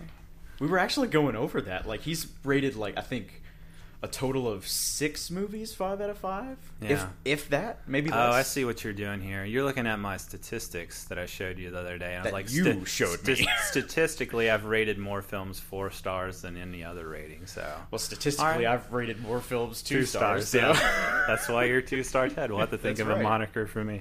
Yeah. All right. So, my review of The Hired Hand, I thought it was really great. I liked the simplicity of the story and its structure.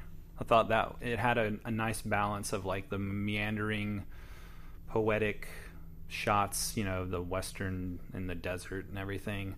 But it had a good combination of that along with like almost like a parable story, like a western story, and there was enough action, but it almost felt like almost like a fable, or like almost like this ancient type of story played out in a western genre. I don't know. I thought Warren Oates was great in it. I thought, by far he was, as usual, dynamic and entertaining and just fun to watch. And he had so many great lines in this film, like when he's talking to the wife, Verna Bloom, and she's like, "It's just a matter of time before Harry leaves," and he's like, "Yeah, ma'am, well, most things are just a matter of time." I don't know, I don't know why I thought that was so good. It's a good line. It's a good line. Yeah. And then when they're going into town, and Peter Fonda's like, you go set up the beers, and I'll go do whatever we're doing at the general store or whatever. And Warren Oates is like, "Sounds like a reasonable division of labor to me." I don't know, just I laughed out loud. That's he had so many good lines. My favorite part of his performance was when the little girl says, don't forget the candy," and he goes, "You don't eat candy, do you? You don't eat candy, do you?" Yeah. He's the most likable son of a bitch on earth. He's very likable. I got it written down. Yeah. And as he's driving away, he's waving it. He's pointing to it. Candy for Jenny. Yeah. He's great. Candy for Jenny, right here on the paper. Yeah, he was great. Yes. I thought Peter Fonda was pretty good. Obviously with his character, he didn't have as much to work with Warren Oates. He's the kind of more silent, brooding type, but I thought he did that well. Just his kind of piercing blue eyes, as he just kind of stares off and he's silent.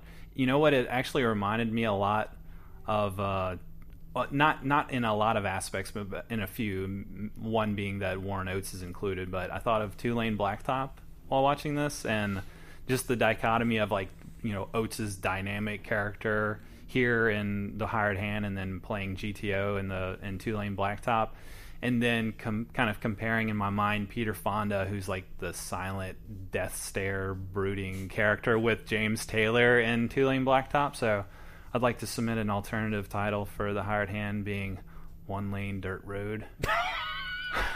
Could double feature this. Good try. I tried. I think Warren Oates, I think he made Tulane, right. And then right after that, he made The Hired Hand. No, Tulane is from '73. Yeah, he made. He was in two Monty Hellman westerns though, right, before this Shooting, movie. And Riding the Whirlwind. Yeah, is he in Riding the Whirlwind? He's not. He's not in that one. They're bundled together by Criterion. Oh, but, Nicholson's in both. Yeah. I thought the cinematography was also really beautiful, lots of gorgeous shots. The editing too kind of played with that. I thought the editing was unique, a lot of the overlapping imagery and the panning shots blending into static shots, and then the static shots of characters, just you can tell they're freezing the frame and then blending it into the next scene.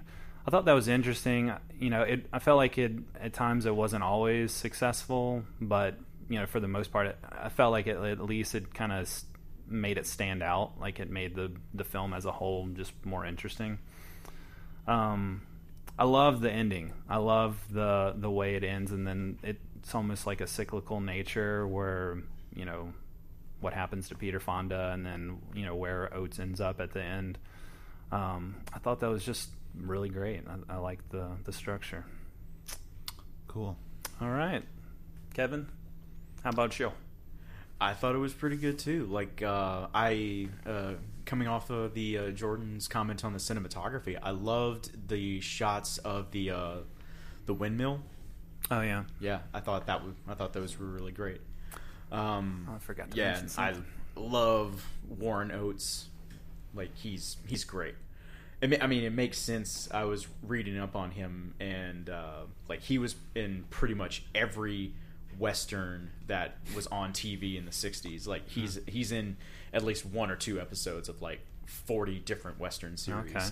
He's got that kind of face, and his teeth are For all sure, kind of yeah. jagged looking. Yeah, the works. very first scene with, hey, hey, yeah, come on, I'm gonna fry up some bread. yeah. We were setting up the DVD to watch it at the library, and had to keep checking the sound, so we saw that scene about like 5 times. Yeah. So that first line's just embedded in How my many brain. people showed up? It was just me and Kevin.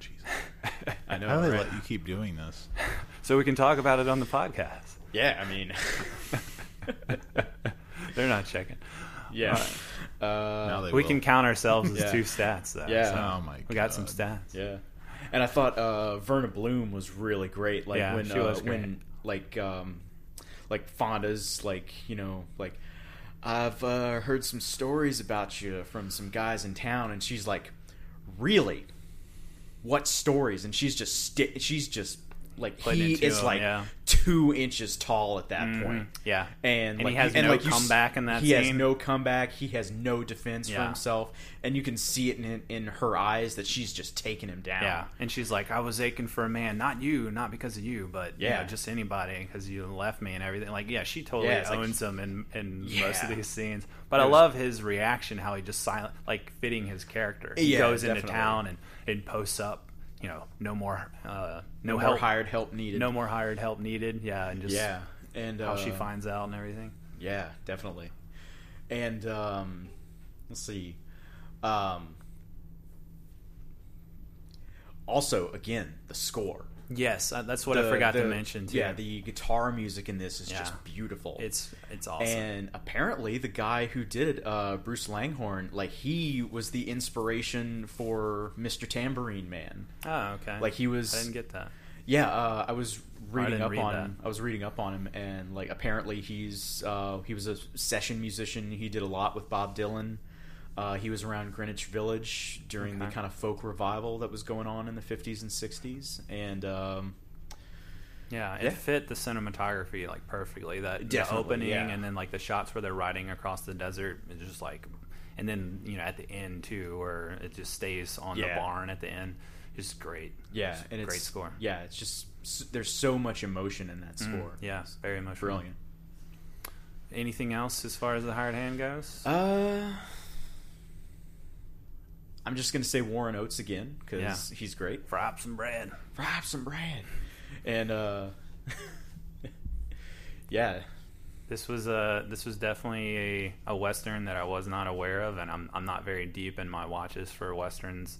I was thinking the other day, I was like, I think I've only really like purposefully watched like a handful of westerns, so I've got a lot of watching to do. This definitely made me interested to go watch like a bunch of more Warren Oates and like 70s westerns. So Yeah. thank you, John, for that. You're welcome. Well, John, how about you? We know that I you like it. this film. I liked it a lot more this time watching it. I love the collage editing. Yeah. I think it's awesome. Awesome. I like the use of natural blue screen for the scene when they're talking about over the campfire in the beginning, and they use the sky as a blue screen. To I think that's really, really cool. I love the score as well. I have it on vinyl. It's amazing. Really great score. Unfortunate for lovers of the score that Langhorne didn't do shit else. He should have recorded some albums because Yeah, man. Oh yeah. would have been great. Did he do many more movies or nothing? No, nothing. That's Nothing on ridiculous. anything. I don't That's think. He might have crazy. done one other movie, but I don't know. I don't think Yeah. so. So good. Warren Oates is obviously very, very good. He always is. He's got a great laugh. Oh yeah, his laugh. Like I say, he's real likable. He's got like no negative. There's nothing negative you could say about him in this movie. His acting or his character? Everything about Okay. his acting, his character. Yeah. Like he's just a good guy. Doesn't he like touch Verna Bloom's foot Yep. at one point? Yep. That was interesting. He rules. Like she's talking about Just all the making the men move, she's had, and he's just Yeah. like, It's subtly I taking. could probably get into that. Yeah. Well, That's what- a great thing about the movie too. It's like, he's considering it, but then he's like, no, this ain't right. He's such a loyal friend. Like he's Yeah, a good yeah. guy, and like how he comes back at the end. I Yeah. thought that was like an interesting play on where their relationship might go, though. Obviously with her aching for a man, and he's the one there. Well, I'm to sure pick up he'll the get pieces. to a nailer soon enough now that Peter Fonda's out of the picture. Well, He's living in the barn. I love Verna Bloom in this. I didn't Yeah. realize how good she was the first time I saw it. Her character, Hannah, is definitely, like you guys say, very in control, powerful female character, which is unusual for a Western especially. Yeah. But interesting and not silly. Like, you No. know, you might watch like a movie that they make now that is set in a time when women were subservient, and they make a strong female character, and it just seems ridiculous because it's like no woman would ever behave that way back then. But she definitely comes off as very authentic. yeah. Like, what was that Natalie Portman movie? Janie's Got a Gun. Jane's got a gun. I didn't see it. Yeah, I didn't see it. Okay. That sounds like it might be might be one of those. I don't know. I didn't see that. And there's another feminist Western called The Keeping Room, which is I've been meaning to watch, but I haven't seen it. Liked the cinematography. Obviously, is amazing because it's by the same DP as McCabe and Mrs. Miller. Yes. So it rules. I was trying to think Yeah. of It's got that soft focus a lot. Yeah. Especially in the scene with that you were talking about where he touches her foot. Yeah. Very comes across. I thought you a didn't lot. like that in McCabe though. No, it's like you asked if I had to say something negative about it. Oh It's a yeah, nitpick. so that's like I a don't nitpick. care at all. Gotcha. McCabe and Mrs. Miller is a perfect film. It rules. We have a question about pure cinema coming up. McCabe and Mrs. Miller. All right. I like that it's. I like the story of it. I don't really care about the story very much, but I like the plot points. I like again, nothing, no exposition, right? Just kind of like this. Their friend dies. Mm-hmm. They don't like the way it happened. You think like they're going to accept it, but then they decide, let's just go shoot these guys in the foot. Yeah, yeah. Because that was one of my things. It was like, are they just going to accept this and leave? Like, Yeah. but then the next scene, they're taking the horse. It's awesome. Yeah, when they yeah. shoot that guy in the foot and then he kicks the other guy in the face. Yeah. And it's like, Yeah. he kicks him in the face and that guy is out and he's like, got his like he's seriously injured. And it's like, you see so many movies where people get kicked around and they're just fine. You know, they got a little blood or something. Yeah, This yeah. guy's like horribly injured by getting kicked in the face. It just rules. I love it. I love Yeah. the squib on the foot. Yeah, Everything just looks great. And the reactions are very good. yeah. When the guy gets shot in the feet and he's just like wailing, like Yeah. rocking Yeah, on the yeah. floor. It's amazing. I wrote that it's a meditation on friendship and marriage, Yeah, Yeah, definitely. see which that. is my pretentious comment for the show. just one. Equal parts meditation on friendship and marriage / love. Yeah. Because it's all about, it's about their friendship, but it's also about his marriage to this woman. Yeah. It's almost like his friendship to this woman also. Yeah, because he's known Arch a lot longer than he's actually known his wife. Oh, yeah. So, Yeah. like, when he comes back, it is an interesting, just like it, like the description says, and Well, she even tells him at weird one way. point, like, Yeah, like- when you went away, like, that's what you were looking for. You were looking for a companion who, didn't tax your mind yeah, that much. who's easy to please. Yeah, is what Yeah, she yeah. says. And I think that's a pretty honest take on friendship versus a marriage, where like Yeah. it is a lot easier just to be friends with somebody and be like out there drifting, but then he gets tired of it and wants to come home. So I love the end where like Arch rides off and it like the camera pans over to Peter Fonda and his little girl and his wife, and they're all standing on the porch, and it's like almost picturesque of like like the Western family on the porch or whatever, Yeah. But you can tell like in that scene and throughout the rest of the film, like he really wants to go. Like he's conflicted. Like obviously he wants to stay there with his wife and he's trying to grow into that role, but Yeah. I love the conflict there. Just go, man. I'd go. Yeah. I really like that their goal is to go to the ocean. Yeah. Yeah. Because that's something you don't. If I had a complaint about this film, it would be that you never see them get to the ocean. I think it'd be really interesting, just a visual Yeah. to see cowboys at the shore. Yeah. Yeah. Like that's something you don't see in anything. They talk about it a lot. Yeah. I really like the. I don't think enough can be said about the editing. I think the editing is brilliant, and I like the whole opening scene of the fishing and the crazy collage of images, and even leading up to through the next scene into where the dead body is in the river and gets hooked on the. It's all that just rules, and Peter Fonda's total disregard for it, like just cuts the line. Yeah. This crap, we gotta get going. Yeah, my only critique, I think, of the film overall would be their friend, the acting from Young Dan, whatever the actor's name was. I like that guy. You didn't like him? He was good in the beginning, and and most of his dialogue was pretty decent. Oh, you don't like his death scene? His death was rough. Like, his acting was like Have you ever gotten shot and died? I have. I don't think so, brother. But you know what I did think of? Peter Fonda almost died. Like, he accidentally shot himself in the stomach. Oh. In the movie? No, when he was a real little kid. Oh, wow. Okay. That's interesting. But I did think of, we talked about Jim Jarmusch's Dead Man a while back, and where the guy gets shot in the neck in that film. Yeah. I could see that being like a reference to this, Dan where gets Dan shot gets in shot the in the neck. neck. Yeah.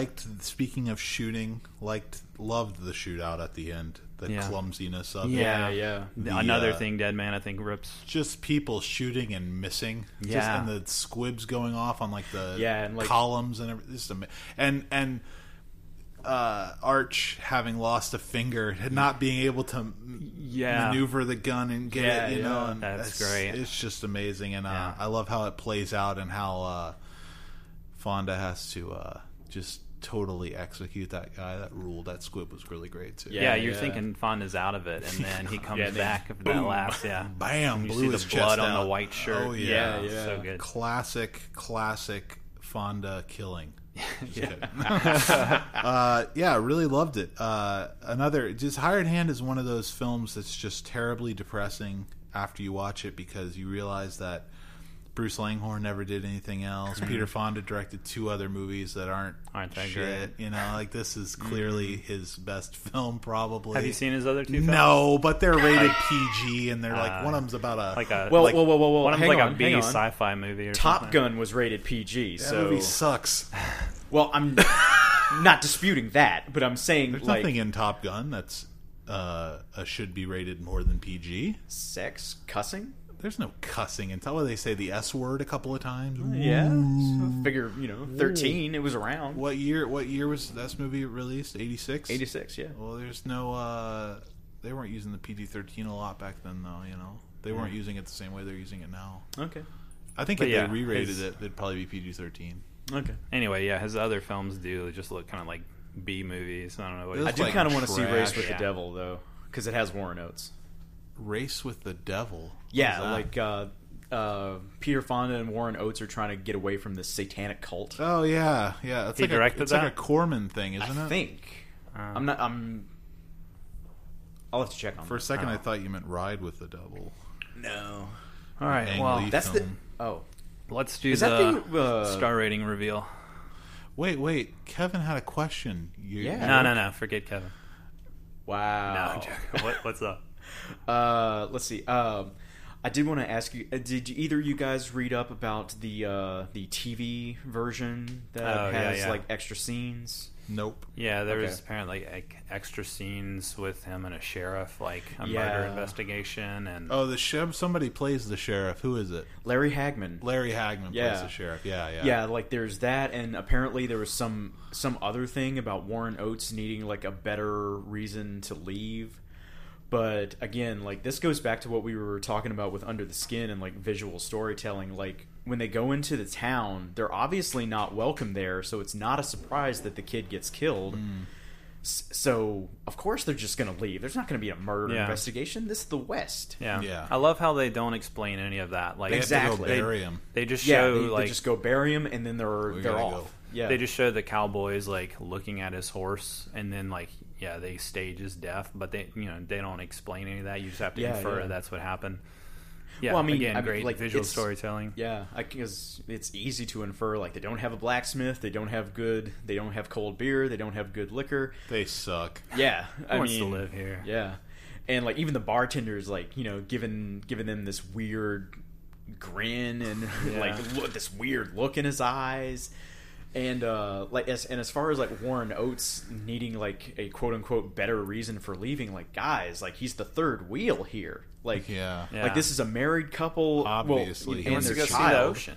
Well, that too, but Well, like no, but also that's like his excuse Oh to yeah, get that's away. his excuse. But yeah, but He's still yeah, gonna like this go. is like these two are trying to reestablish their marriage. So Yeah. like, you know, yeah, he could stay on until like whenever, but you know, He's not a jerk.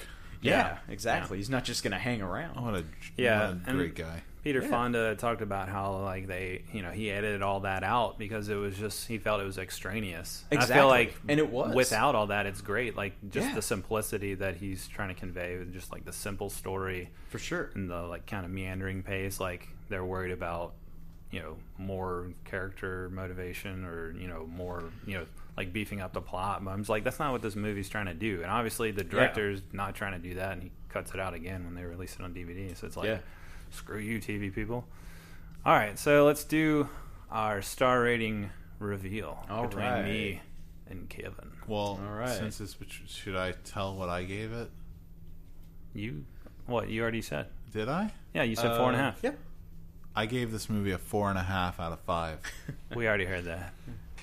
Since it's All the right. star rating reveal time. Yeah, so I Okay. thought Jordan would give it 4, and I actually gave it 4. Wow. Yeah. Okay.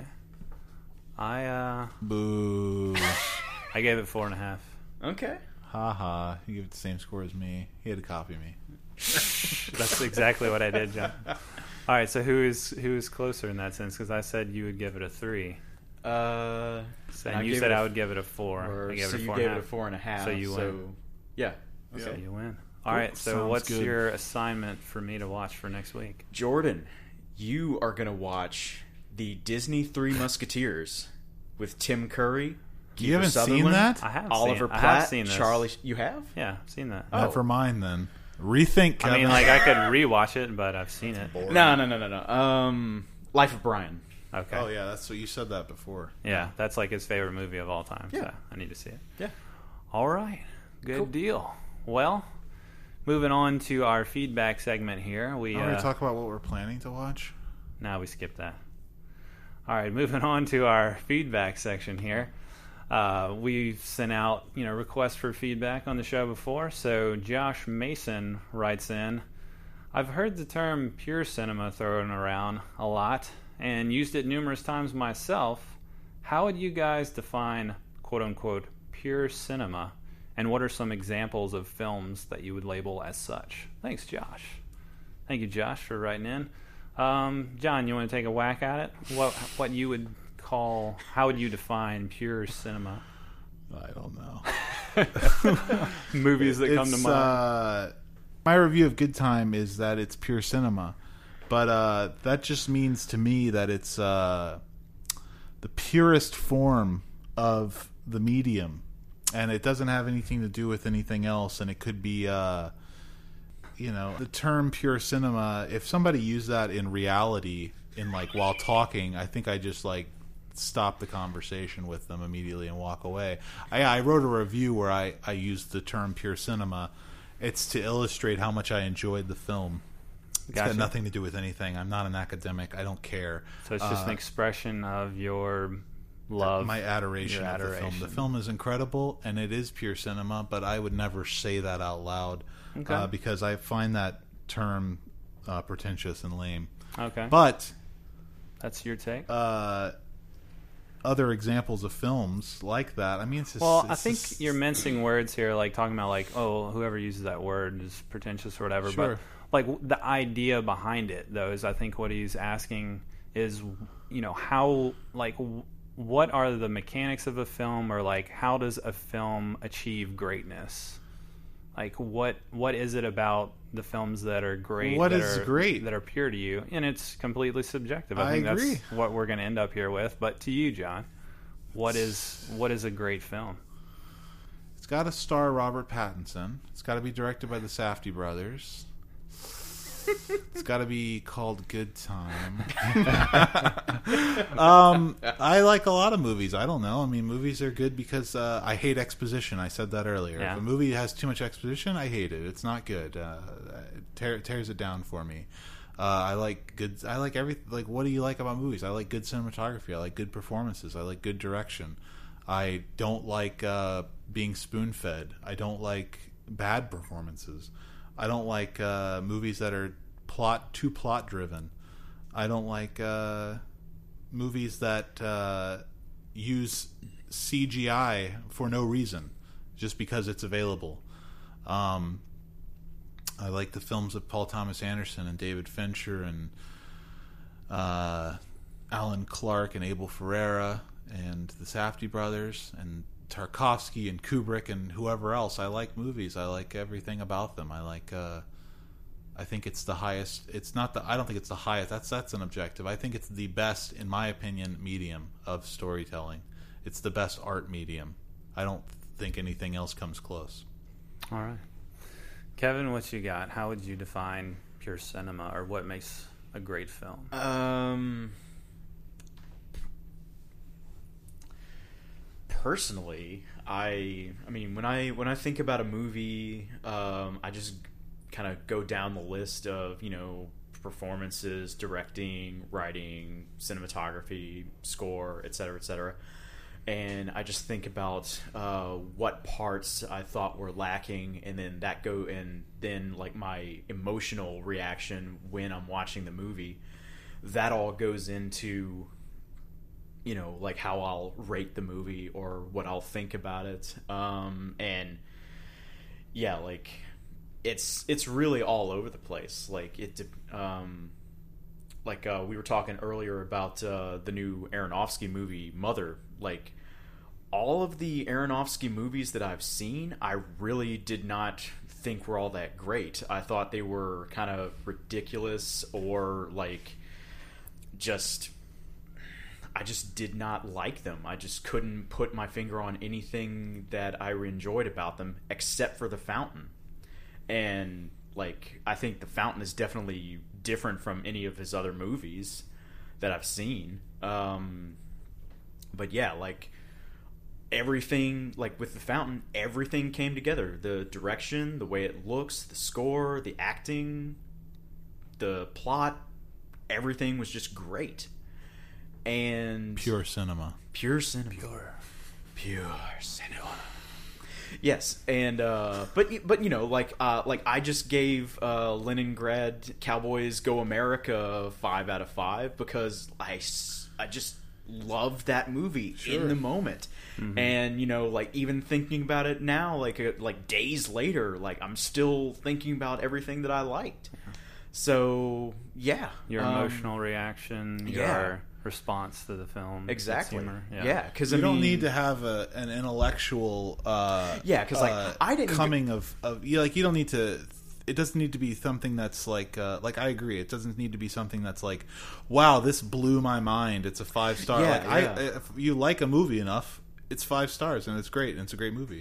Because in the classical music world, like Mozart is considered amongst a lot of critics, etc.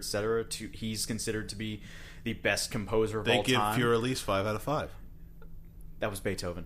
Whatever. Anyway, but like personally, I agree that Mozart has a lot of really great stuff, but personally I'd rather listen to Mussorgsky or Stravinsky or even Frank Zappa, King Crimson. Well, sticking more into the classical realm, but it's all subjective. It's all just opinion. I will say this. I agree, and what you just said, I think that rubs me the wrong way too. That you said sticking with classical, because I feel like genre is a big problem in more in cinema than music, but in music too. But in cinema, genre is the death of cinema. It's like the idea that you have to categorize things. Like it's like I remember Tommy Lee Jones talking about genre when he said I forget what he was talking. Oh, he was talking about Cormac McCarthy, and he said and he's talking about his novels and his plays, and he was like, what would you what would you categorize No Country for Old Men as a western, or is Blood Meridian a western? Like these are like, and it's like they kind of are, but it's like they transcend that, you know what I mean? And it's like when I think of a film that I like, I prefer it to transcend a genre. Like I don't want it to be Like there are certain, definitely, like I rewatched Forgetting Sarah Marshall, and it's good, and it's a comedy, and that's all it is. Like it's just a comedy. It's silly, but and it's not trying to be anymore. Yeah, comedies are their own thing though. That's like a separate thing. I can't even it's hard to even rate a comedy because it's just like if it's funny, it's good, and if it's not, it sucks. Yeah. But with other films, I mean, like not to keep harping on Good Time, but I mean, Good Time is a film that transcends genre. Like it's a crime film sort of, but it's also like this existential crisis of the main character. It's also a character study. It's a number of different things. It's a you could call it even like a I don't want to use the term bromance, but it's like it's a film about a man who's everything he's doing is with this idea of I got to get my brother out of prison, and it's like it's about family. It's like about a bunch of different things. That's like and it's like stylistically, it's like an acid trip. So it's that's what I'm looking for. So if I was gonna look for pure cinema, I'd look for something that is outside of the realms of a Ron Howard film or the conventions of cinema, these people who have no balls and make movies like cookie cutter manufactured garbage, like anything Disney produces, anything Marvel produces, any comic book film, really, even a movie like It. It is. You can tell it was made in Hollywood. It's this cookie cutter horror movie that they, it's like, it's just another horror movie. It'll be forgotten in a couple of years after the sequel comes out. Just to make money. Well, I mean, all films are to make money. I don't want to get into that because the economics of it aren't. You can't. It's not fair to talk about that because obviously, like the Safdie brothers would love it if Good Time made millions and millions of dollars, and that would be fine with me. But all movies need to be profitable, like in order to make more movies. Yeah. But if you want to talk about it in terms of money, then it's like it's the difference between my dad builds cabinets, right? Okay, my dad builds custom cabinets. He's been doing it since he was 19 years old. He's 63 years old. He's got a shop that he runs with another guy that he hired on, and they build beautiful custom cabinets. Like whatever the people want, they build them, right? It's like the difference between his cabinets and then going to like Lowe's and buying manufactured cabinets. It's like got this facade of filmmaking, this facade of cinema, but it's not real. Right. It's televisual. It looks like it looks digital. It looks fake. It looks phony. It's not artisan, or it's not, it's not made with passion. Right. Exactly. And it's art by committee. It's not. There's no voice in a Marvel film. There's no voice in any Marvel film. Yeah. And I say what you want about.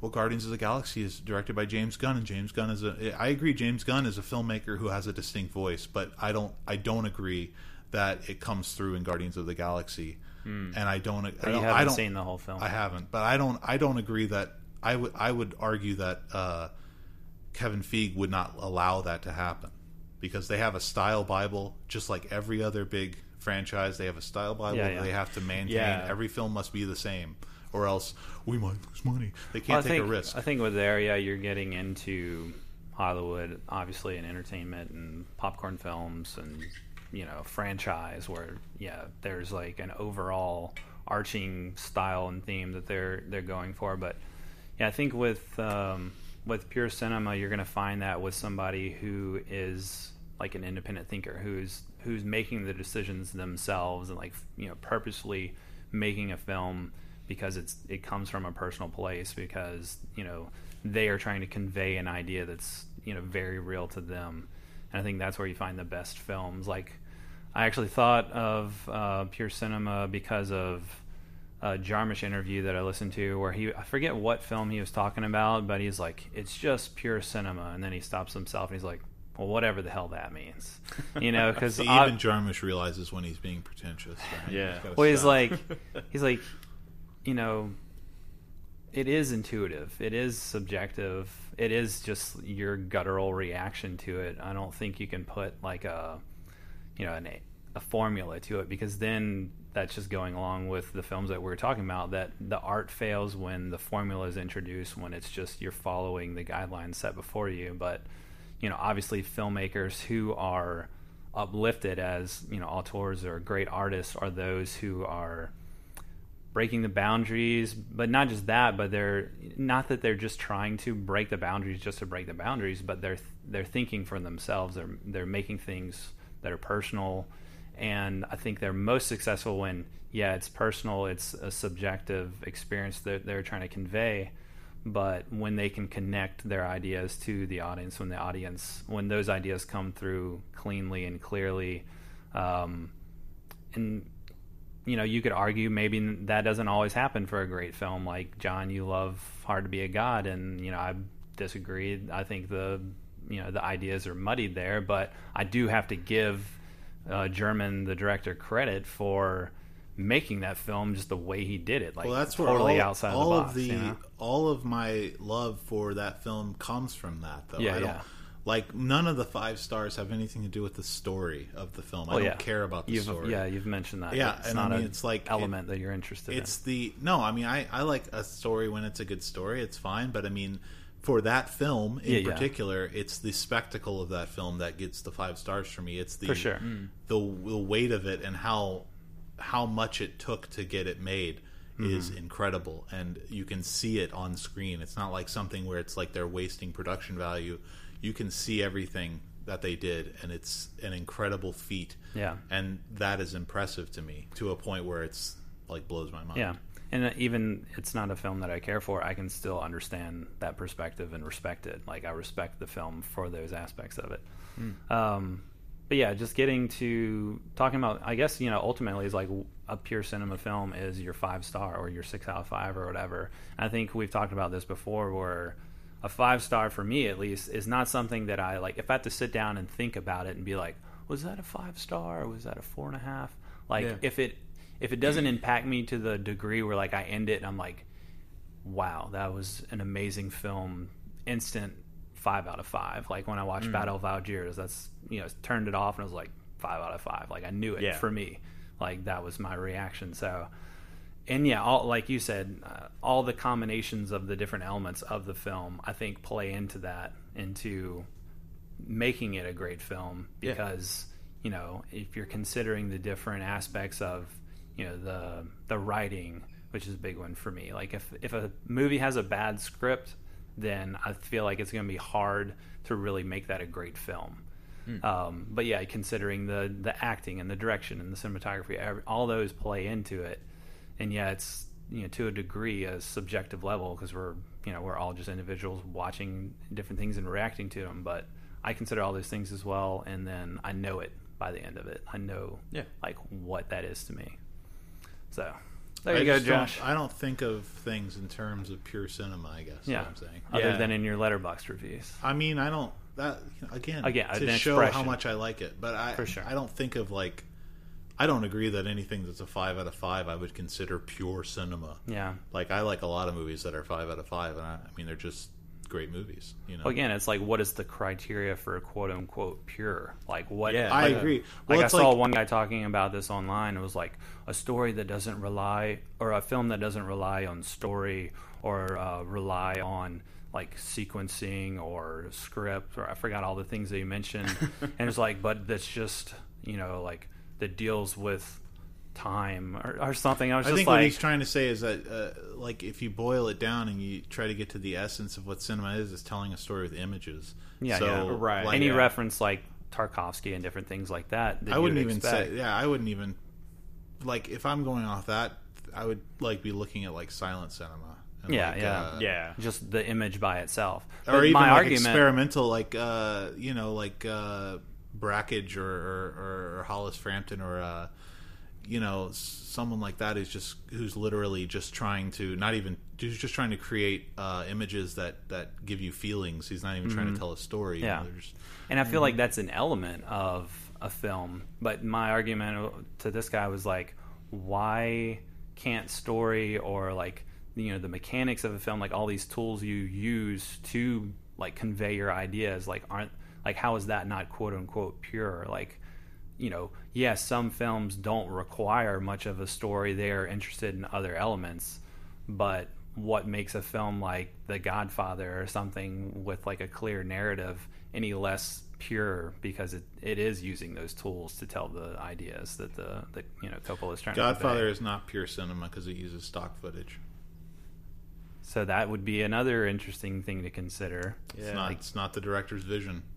Well, also, I think like with the thing with movies, like That would be an interesting argument. Yeah. Anyway, go ahead. well, like with movies, you're putting together so many different aspects of art. You're putting together music, acting, painting, sculpture, whatever, photography. There's so many different elements that go into making a great movie. And, when you get a really great movie, all of those are operating on really high levels. They're firing on all cylinders. Yeah. That's why I think it's kind of dismissive to say, you don't need story. Like, if it doesn't use, like, the restraints of story or however this guy put it. It's like, well, you can use story, but, like, as long as it's used in a meaningful and purposeful way that's not formulaic. Yeah. Good Time has a story. And it's pure. Pure cinema. Yeah. All right. 5 out of 5. Well, up next, our deep dive for next week. This is Kevin's pick, The Name of the Rose from 1986, starring Sean Connery. Kevin, you want to give us a brief synopsis of the film? Kind of get some listeners interested, perhaps? Sure. So Sean Connery and Christian Slater are Franciscan monks. They're going to an abbey in the north of Italy in the 1300s, so we're right smack in the middle of the Spanish Inquisition. And they arrive at the abbey and find out that there's been a death, and the head abbot comes to Sean Connery asking him to look into the death because they think that it's suicide, but there are a couple of things that don't quite add up. So it's causing spiritual unrest among the flock. So then, without unwillingly, Sean Connery gets embroiled in this murder mystery. And at the same time, he's also someone who really values logic and science. So the fact that he's using these things already gets him weird looks. So, a murder mystery involving Franciscan monks. And Dominican monks. And Dominican. Okay. Got to get the different orders in there. Well, yeah, All right. because that's a big deal within the movie. Yeah. All right. Well, it's available on iTunes, YouTube, Amazon Video, through your public library, perhaps, or wherever you get movies. So I hope you'll tune in to that. You can also watch Monty Python's Life of Brian with me if you want to come back and hear my review of that, and me and Kevin duke it out. So, all right, thanks for listening, guys. Subscribe on Apple Podcasts or wherever you get your podcasts. You can visit our website, filmyakpodcast.com. And again, if you want to send in some feedback, shoot us an email at feedback@filmyakpodcast.com. We'll see you next week for more Film Yak. When the Revenant came down, we couldn't imagine what it was. In the spirit of the 3 stars, the alien thing that took its form.